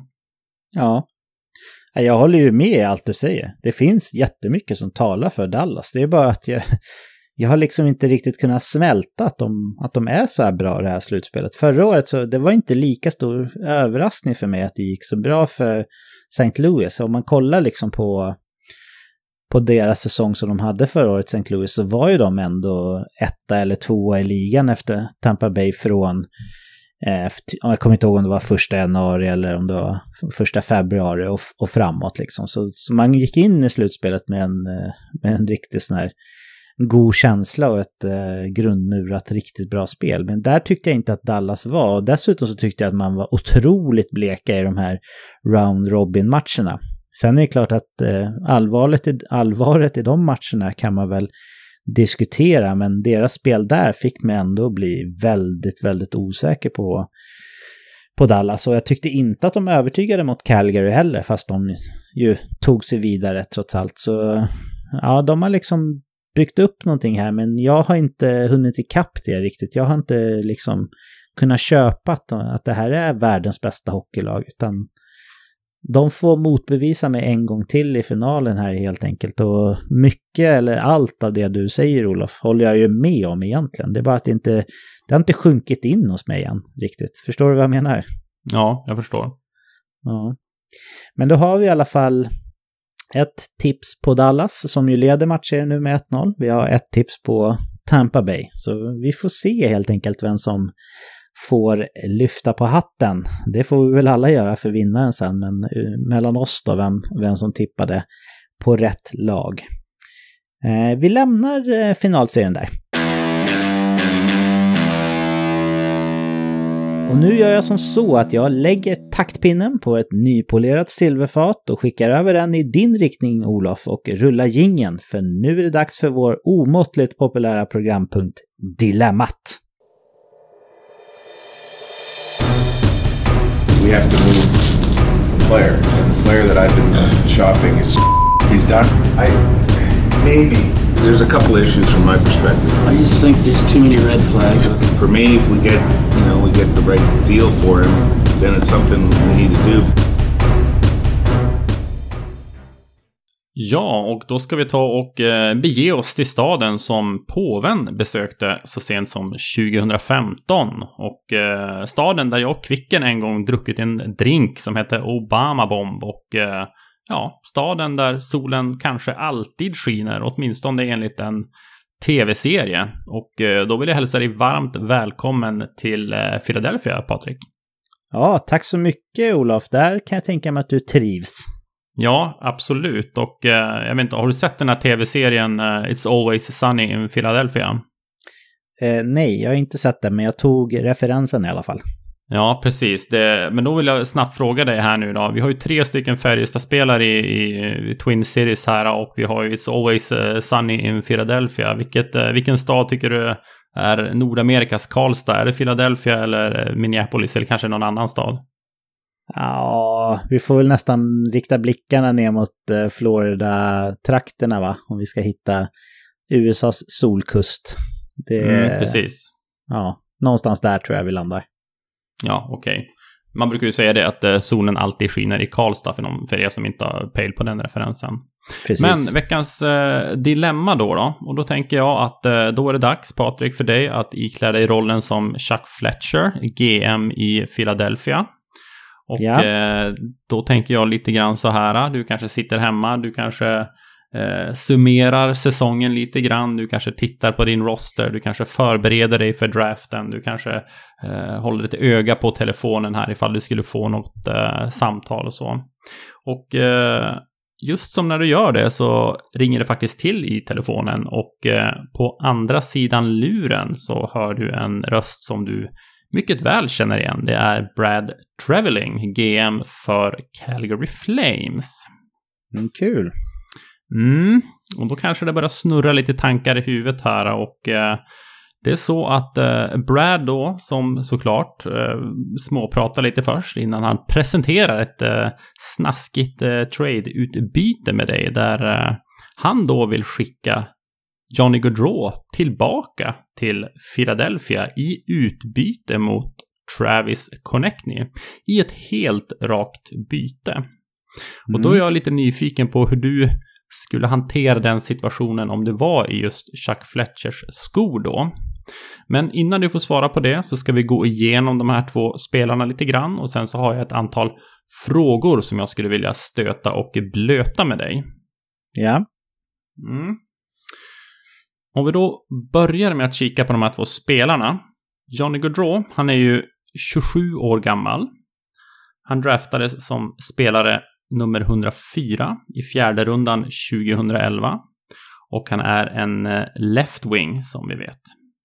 Kikar vi på hans kontrakt så har han i dagsläget ett kontrakt som är värt 6,75 miljoner per år. Och det räcker alltså 2 säsonger till då. Sen ska man veta att det finns en klausul i hans kontrakt också. Att sista året på hans kontrakt så har han en no movement clause. Där han får välja 5 lag som han kan bli tradad till under sista säsongen då så att säga. Så att det är ju en ganska snäv klausul där. Och när hans kontrakt går ut om 2 år så är han alltså UFA. Laget har alltså inte kvar rättigheterna till honom. Kikar vi på hans produktion i år så spelade han 70 matcher, gjorde 18 mål och 40 assist. Så att han låg på 58 poäng på 70 matcher då. Om vi ska kika lite grann på Travis Konecny så är han 4 år yngre. Han är alltså 23 år och draftades som spelare nummer 24 i första rundan 2015. Och han är också en vinge och hans kontrakt är värt då 5,5 miljoner i ytterligare 5 år till. Och han har inga klausuler i sitt kontrakt och när kontraktet går ut så är han också då precis som Johnny Gaudreau unrestricted free agent. Hans produktion i år på 66 matcher så mäktade han med hela 24 mål och 37 assist. Så det var lite kort om spelarnas prestationer och statistik där. Men Patrik, jag tänker om du skulle börja med att beskriva Johnny Gaudreau som spelare. Hur skulle du beskriva honom då? Ja, Johnny Gaudreau är ju en artist på isen med väldigt hög fart och med bra klubbteknik. Han har ju liksom kommit fram och slagit sig in i ligan som en väldigt liten spelare och ändå kunna ta för sig mycket på isen. Kanske inte genom sitt fysiska spel såklart, men han syns alltid mycket genom att han gillar att ha pucken, han gillar att transportera pucken och han är ju en stark poängplockare också, även fast den här säsongen kanske var en liten slump i protokollet. Så hade han ju 99 poäng var säsongen innan det, om jag inte minns helt fel. Så det finns ett offensivt tak här som är väldigt, väldigt högt och Johnny Gaudreau är väl från Philadelphia-trakten också om inte jag är helt ute och cyklar, va? Eller åtminstone att han hade Philadelphia som favoritklubb när han var yngre, va? Ja, han är från Salem County. Jag tror det ligger en 3/4 resa från downtown Philadelphia. Så det är väl en förort kanske man kan säga eller någonting liknande. Så att han är absolut bördig från Philadelphia. Ja. Och vi har ju pratat ganska mycket om honom i podden då, eftersom att han överraskade oss med en dålig säsong. Jag har ju stuckit ut hakan och sagt att hans 99 poängsäsong var ett undantag som bekräftar regeln, eller vad man ska säga. Jag tror inte att han kommer vara i närheten av de nivåerna igen och jag tyckte att han hade mycket flyt det året om man kollar underliggande siffror och så, men det är en spelare som är god för point per game tycker jag absolut, och han har ett namn som liksom säljer tröjor och sådana saker. Absolut. Gaudreau har ju omgärdats av en del trade-rykten i år. Hur sannolikt skulle du säga att det är att Gaudreau kommer att bli tradad inom 2 år? Jag tror att sannolikheten är ganska hög ändå. Sen så kommer ju Brad Treliving vilja ha ett fint utbyte för honom. Såklart, om han ska bli tradad. Men jag ser det inte för omöjligt. Det känns som att Calgary står och stampar lite grann med den här core-truppen som man har. Och inte riktigt liksom tar det där nästa steget som många hade kanske trott och hoppats på. Så ja, kan man få ett fint utbyte så tror jag absolut att han är up for grabs. Okej. Jag tänkte lite grann på den här klausulen som han har sista året där, att han kan välja 5 klubbar han kan tänka sig att bli tradad till. Det skulle ju i praktiken kunna innebära att han väljer 5 klubbar som inte kommer att kunna ha möjlighet att ta in honom och så vidare. Hur pass stor inverkan tror du den klausulen har när det kommer till hur Brad Treliving hanterar liksom den här situationen? Känns det som att om han blir tradad så kommer han bli det under årets silly season, eller hur tänker du där? Ja, det är ju större sannolikhet absolut när klubben har frihet att göra som de själva vill. Sen så tycker jag ändå att det har visat sig i många fall sedan de här no trade och no movement-klausulerna kom till då, att de inte spelar jättestor roll när det väl kommer till kritan. För jag menar, det kan man ju själv tänka sig som arbetstagare liksom på en arbetsplats. Om man inte är önskad längre på jobbet så är det ju inte kul att gå dit. Och om det då finns någon annan som liksom lockar med fina ord och säger att det är helt otroligt att du inte är önskvärd där du är nu, utan hos oss så skulle du vara den viktigaste medarbetaren överhuvudtaget, och vi ser en stor framgång tillsammans med dig här, så är det väl klart att man ändå blir sugen på kanske att byta klubb, även fast det såklart är jobbigare om man har familj och sådana där saker. Men jag tycker ändå att man kan inte som GM räkna med det, men det har visat sig ändå, tycker jag, med åren här att de där no movement och no trade-klausulerna inte är värda jättemycket när det börjar skära sig mellan klubb och spelare ändå. Okej. Tror du att det kanske till och med skulle kunna vara så att det vore bra för Johnny Gaudreau med att flytta? Så tror jag att det skulle kunna ha positiv inverkan på hans karriär? Inte omöjligt i alla fall. Det är inte en sån här spelare som jag ser på rak arm att han skulle kunna få ett stort lyft av att byta klubb. Det gör jag inte.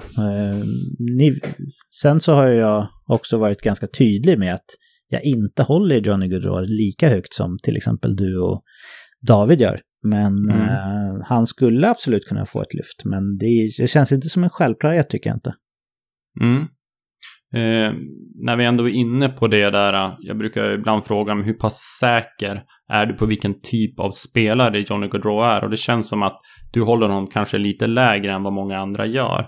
Men om vi tänker på Travis Konecny nu då, han hade ju en jättefin säsong i år. Hur pass säker är du liksom på vilken nivå han är på? Är det här den Travis Konecny som vi har sett i år? Är han så pass bra? Tycker du att han kanske hade lite packlack i år kanske, eller att han kanske till och med kan växla upp ytterligare någon växel? Alltså hur pass säker är du på vilken spelare Travis Konecny är? Väldigt osäker, måste jag säga. Jag känner mig väldigt säker på vilken typ av spelare Johnny Gaudreau är. Han är en poängstark spelare som i min bok är god för point per game liksom. Och det är otroligt värdefulla spelare att ha.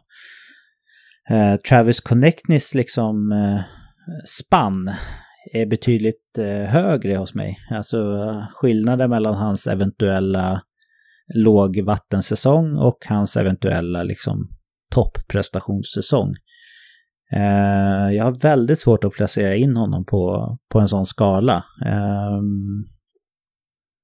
Jag blev också lite oroad av hans spel i Stanley Cup-slutspelet i år. Där förutom att han inte producerade så mycket så tyckte jag faktiskt inte att han var väldigt inblandad heller. Utan känslan med Travis Konecny är att han är en sån här spelartyp som liksom som när han har en formtopp så är han där det händer liksom. Han bara halkar in på målkolumnen genom att han står på rätt ställe och petar in puckarna, eller att han är inblandad i offensiva spelet och får en assist liksom så här. Men om han är inte inne i en formtopp så kan han hamna utanför spelet ganska mycket. Johnny Gaudreau tycker jag har en annan spetskompetens i sitt sätt att föra upp pucken och transportera pucken helt enkelt, som där inte håller liksom Konecny lika högt, utan Konecny känns som en spelare som man vill ha i sitt lag när han är het, för då är han vid rätt ställe vid rätt tidpunkt. Det är väl min bild av honom hittills, men han slog ju igenom i år kan man säga, så jag tycker det är svårt med det här sample sizet som toppspelare och avgöra vilken som är den rätta Travis Konecny. Det tycker jag.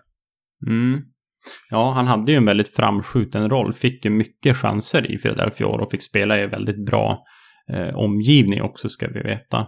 Jag kikade lite grann på skottprocent här, och Travis Konecny hade ju såklart den högsta skottprocenten i år under sin karriär, 17%, medan Johnny Gaudreau hade den absolut lägsta under sin karriär under alla säsonger i NHL på 8,6 här. Vad tänker du kring de siffrorna? Ja, det uppenbara är ju att det finns en bounce-back-potential hos Gaudreau som inte finns hos Konecny när vi kommer till liksom målskyttet i alla fall. Utan det är väl inte omöjligt att Konecny kan ligga på 17% någon mer säsong under sin karriär, men han är inte i min bok en 17% skytt sett över karriären, det är han inte. Och sen, jag tycker inte Johnny Gaudreaus spetskompetens är väl inte i min bok målskyttet heller riktigt, men han borde kunna studsa tillbaka lite grann mot hur det såg ut förra säsongen i alla fall. Men då låter det som att du någonstans ändå tycker att högsta nivån ändå är lite högre på Johnny Gaudreau än Travis Konecny då, åtminstone med tanke på det du har sett hittills av hans karriär. Ja, han har åtminstone haft en högre högsta nivå än vad jag kanske tror att Konecny kommer ha.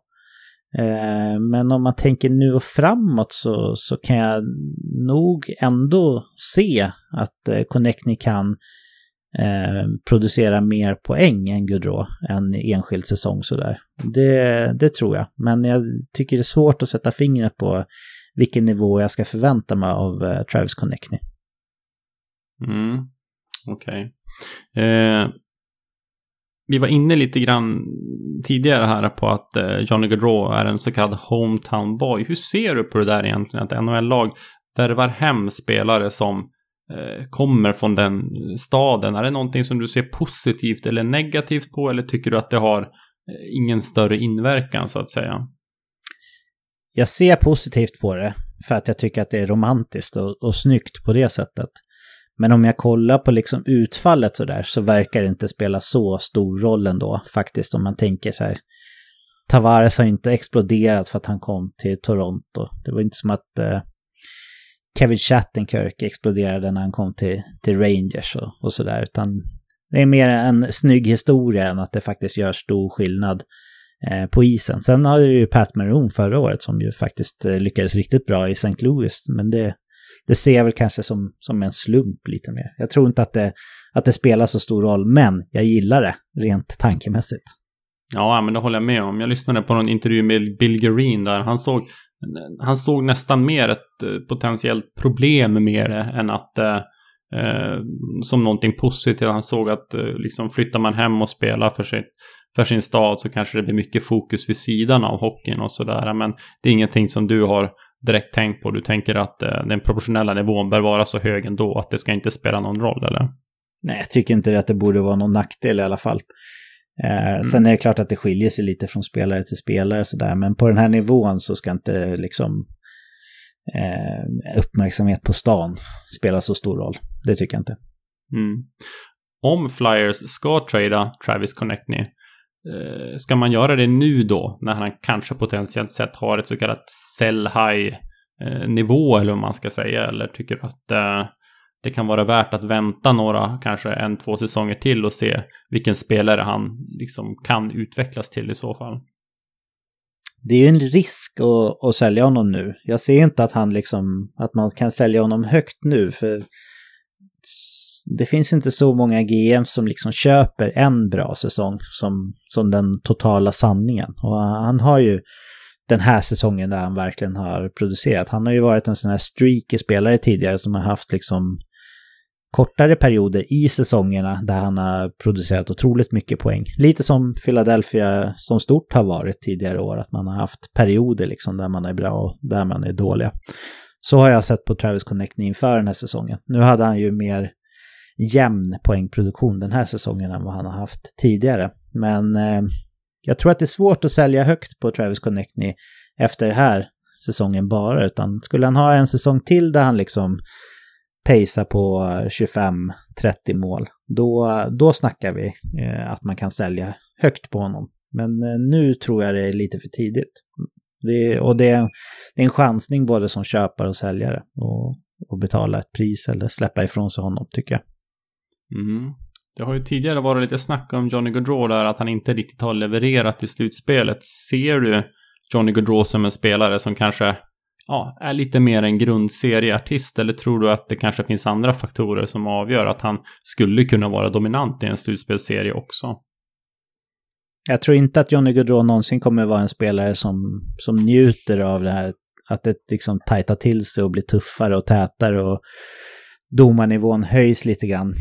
Det tror jag faktiskt inte att han liksom, det kommer han nog få leva med, och det laget han spelar i också. Men jag tror att han kan göra bättre ifrån sig i slutspel än vad han har gjort så här långt i sin karriär. Det är nog lite slumpen som har gjort att han har haft så himla svårt med produktionen. Men jag tror att han alltid kommer trivas bättre med lite öppnare ytor i alla fall.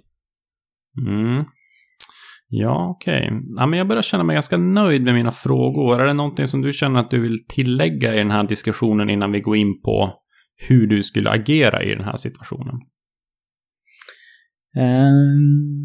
Nej, jag tror att vi har fått fram de sakerna som jag tycker känns mest relevanta ändå. Fint.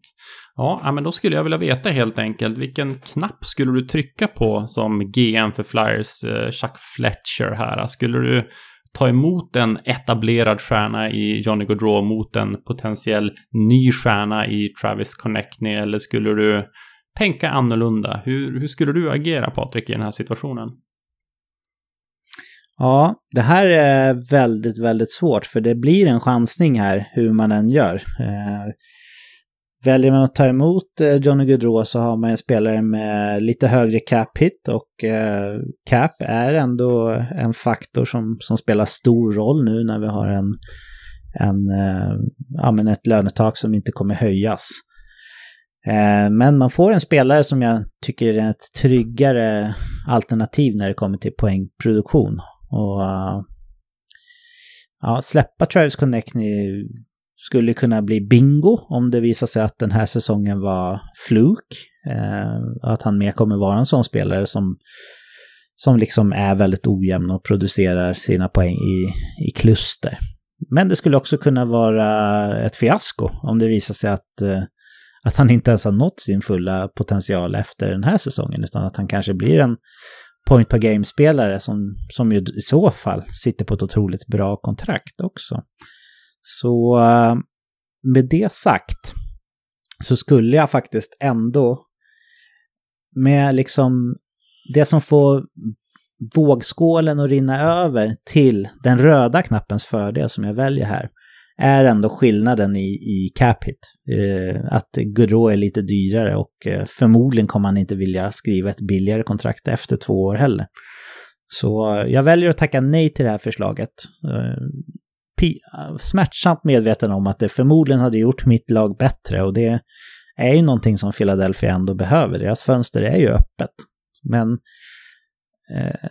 jag vågar inte släppa Konecny innan jag vet vad han är för spelare, och den extra capiten gör det ännu svårare att faktiskt göra det här. Så jag väljer att trycka på den röda knappen här, trots allt. Intressant, ja. En av anledningarna till att jag valde just det här dilemmat den här veckan, det är ju just det som du är inne på, Patrik, här, att jag tycker det är ett bra exempel lite grann på en fråga som GMs måste hantera nu i och med att lönetaket ser ut som det gör och framöver här att det kommer att bli ännu tajtare där då. Så att ja, nej men en intressant analys. Tycker du dock att om vi nu kollar på ett fönster på kanske 2-3 år eller någonting, tycker du att det skulle göra Philadelphia lite bättre ändå med Johnny Gaudreau, om vi inte tänker kontrakt och så vidare och sådär, utan om vi tänker i ett kortsiktigt, mer bara sportsligt perspektiv, tycker du att Philadelphia ändå skulle bli lite vassare, snäppet vassare med Gaudreau istället för Travis Konecny? Ja, men det tycker jag. Jag tycker att Johnny Gaudreau förmodligen är en bättre hockeyspelare än vad Travis Konecny är idag och kommande åren.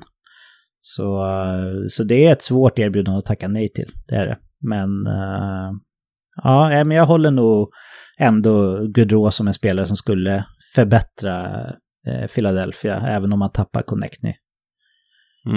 Men jag är också nyfiken på att höra, för jag vet att du har ju pratat med David om det här, va? Eller hur? Ja, det har jag, och han tyckte också det var knivigt, ett bra exempel på frågor som GMs brottar med nu, men han landade faktiskt i samma svar som du gjorde där också, och mycket på grund av cap-situationen och så, och han tyckte väl att det kändes som att Flyers har nästan mer att förlora här än att vinna. Visst, man kan bli lite bättre kortsiktigt, men han såg också Travis Konecny som en viktig pusselbit för Flyers framöver här, och Flyers bör ju kunna ha ett fönster som sträcker sig över ganska många år så att han valde också att göra det. Jag frågade också David hur han hade agerat om vi hade vänt på perspektivet, om du hade varit GM för Flames och fått det här på ditt bord. Hade du tryckt på knappen då, Patrik? Ja, men det hade jag nog ändå gjort. För Calgary behöver en förbättring. Det känns som att de står och stampar mer än vad Philadelphia gör. Så det känns som att Calgary är större behov av att göra förändring liksom på sin core. Så då hade jag tryckt på den gröna knappen. Det hade jag. Skönt också att få en spelare till ett rimligt kontrakt så pass många år. Det var 5 år du sa, att han hade kvar, var det inte det? Jag tror det, ja. Ja, det känns tryggt ändå. Vad som händer med Gaudreau om 2 år, det vet man inte. Och det är väl troligt att han kommer kräva en högre lön om han ska vara kvar i klubben sen också. För han har ju ändå varit underbetald, ska man ju säga. Eller kanske inte, det går in nöd på honom, men han har presterat mer än vad hans kontrakt har gett honom under grundserien i alla fall. Ja, nej, David resonerade likadant som det där, om han hade fått se det ur Calgarys perspektiv. Men jag känner mig ganska nöjd så, Patrik, och jag skulle vilja höra hur du resonerar. Hur hade du gjort? Hade du tryckt på grön eller röd knapp? Nej, jag hade inte släppt Konecny heller. Det känns väldigt ologiskt med tanke på att Philadelphia under ganska många år har genomfört någon form av retooling här när man byggt om laget, och man har satsat mycket på ett visst antal spelare, Provorov och Konecny, som har tagit samma draft. Det är ju 2 nyckelspelare, grundspelare för Flyers, så man har gjort ett jättebra jobb i att få dem på längre kontrakt till ett väldigt bra pris. Så att jag tycker det vore väldigt dumt att göra sig av med de kontrakten och spelarna nu, och speciellt med Johnny Gaudreau som, alltså han är 27, det känns som att han kanske närmar sig sin peak här, och jag tycker inte att Gaudreau kanske tar Flyers över, alltså gör Flyers så pass mycket bättre att man kommer närmare en Stanley Cup-final med Gaudreau i laget då, jämfört med Konecny, utan jag tror att man ska titta på andra byggstenar som man ska jobba med istället. Så att jag hade inte heller tagit det trade-alternativet. Hade vi backat bandet 1 år hade jag nog garanterat gjort det, men så pass fort kan det ju svänga i hockeybranschen här, och vi vet ju att det är de unga spelarnas game det här, så att nej, jag hade definitivt tackat nej till det också, även om det hade varit lite frestande, så är det. Får jag ställa en fråga innan du avrundar dilemmat här också? Absolut.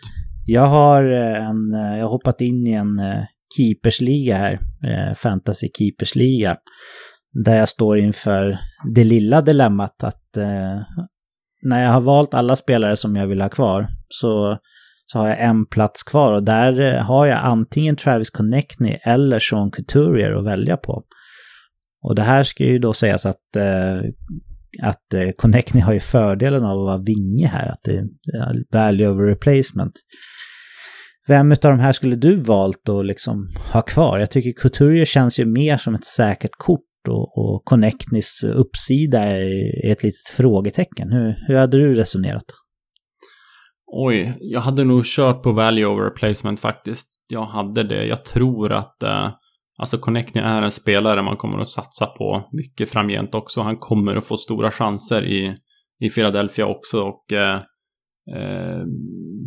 ja, det finns lite större skaderisk på Sean Couturier tror jag. Om Sean Couturier ska ha sitt allra bästa fantasyvärde som de år han har haft det har han också fått spela väldigt mycket, så närmare 20 minuter per match.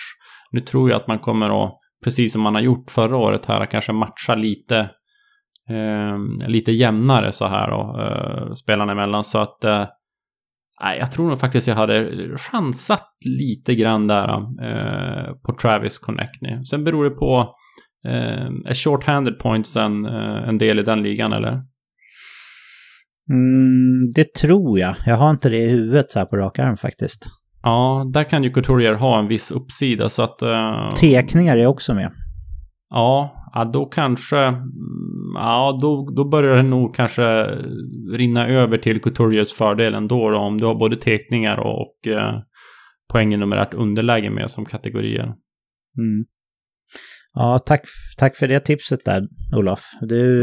Du kan stänga igen dilemmat här med valfri avslutningsfras här. Ja, men absolut. Och jag skulle också gärna veta hur ni lyssnare hade agerat i den här frågan, så att vi kommer att lägga upp en omröstning på Instagram som ni kommer att kunna rösta på från och med måndag eftermiddag här nu. Så att gör gärna det så vi får veta hur ni hade agerat i den här situationen också. Sen tänker jag att med det så stänger vi dilemmat för den här veckan.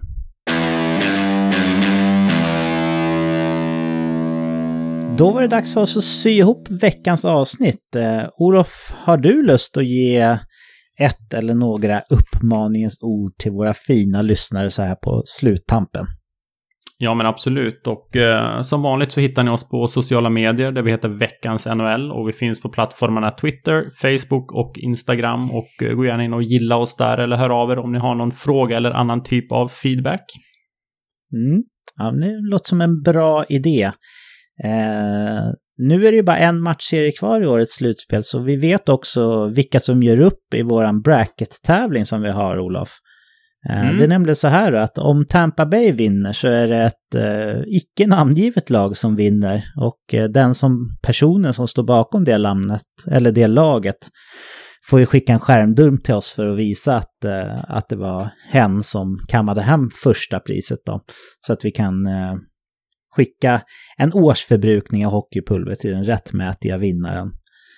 Om Dallas skulle vinna så kommer det faktiskt vara så att det finns ett lag som heter Red Wings Till I Die som kommer hamna på exakt samma poäng som det här icke namngivna laget. Och om jag har förstått bracketreglerna rätt här, så kommer det vara antal mål i finalserien man har gissat på som kommer avgöra vem som kammar hem första priset. Och det är ju då våran samarbetspartners Grans Konfektyr som har bjussat på en årsförbrukning hockeypulver här.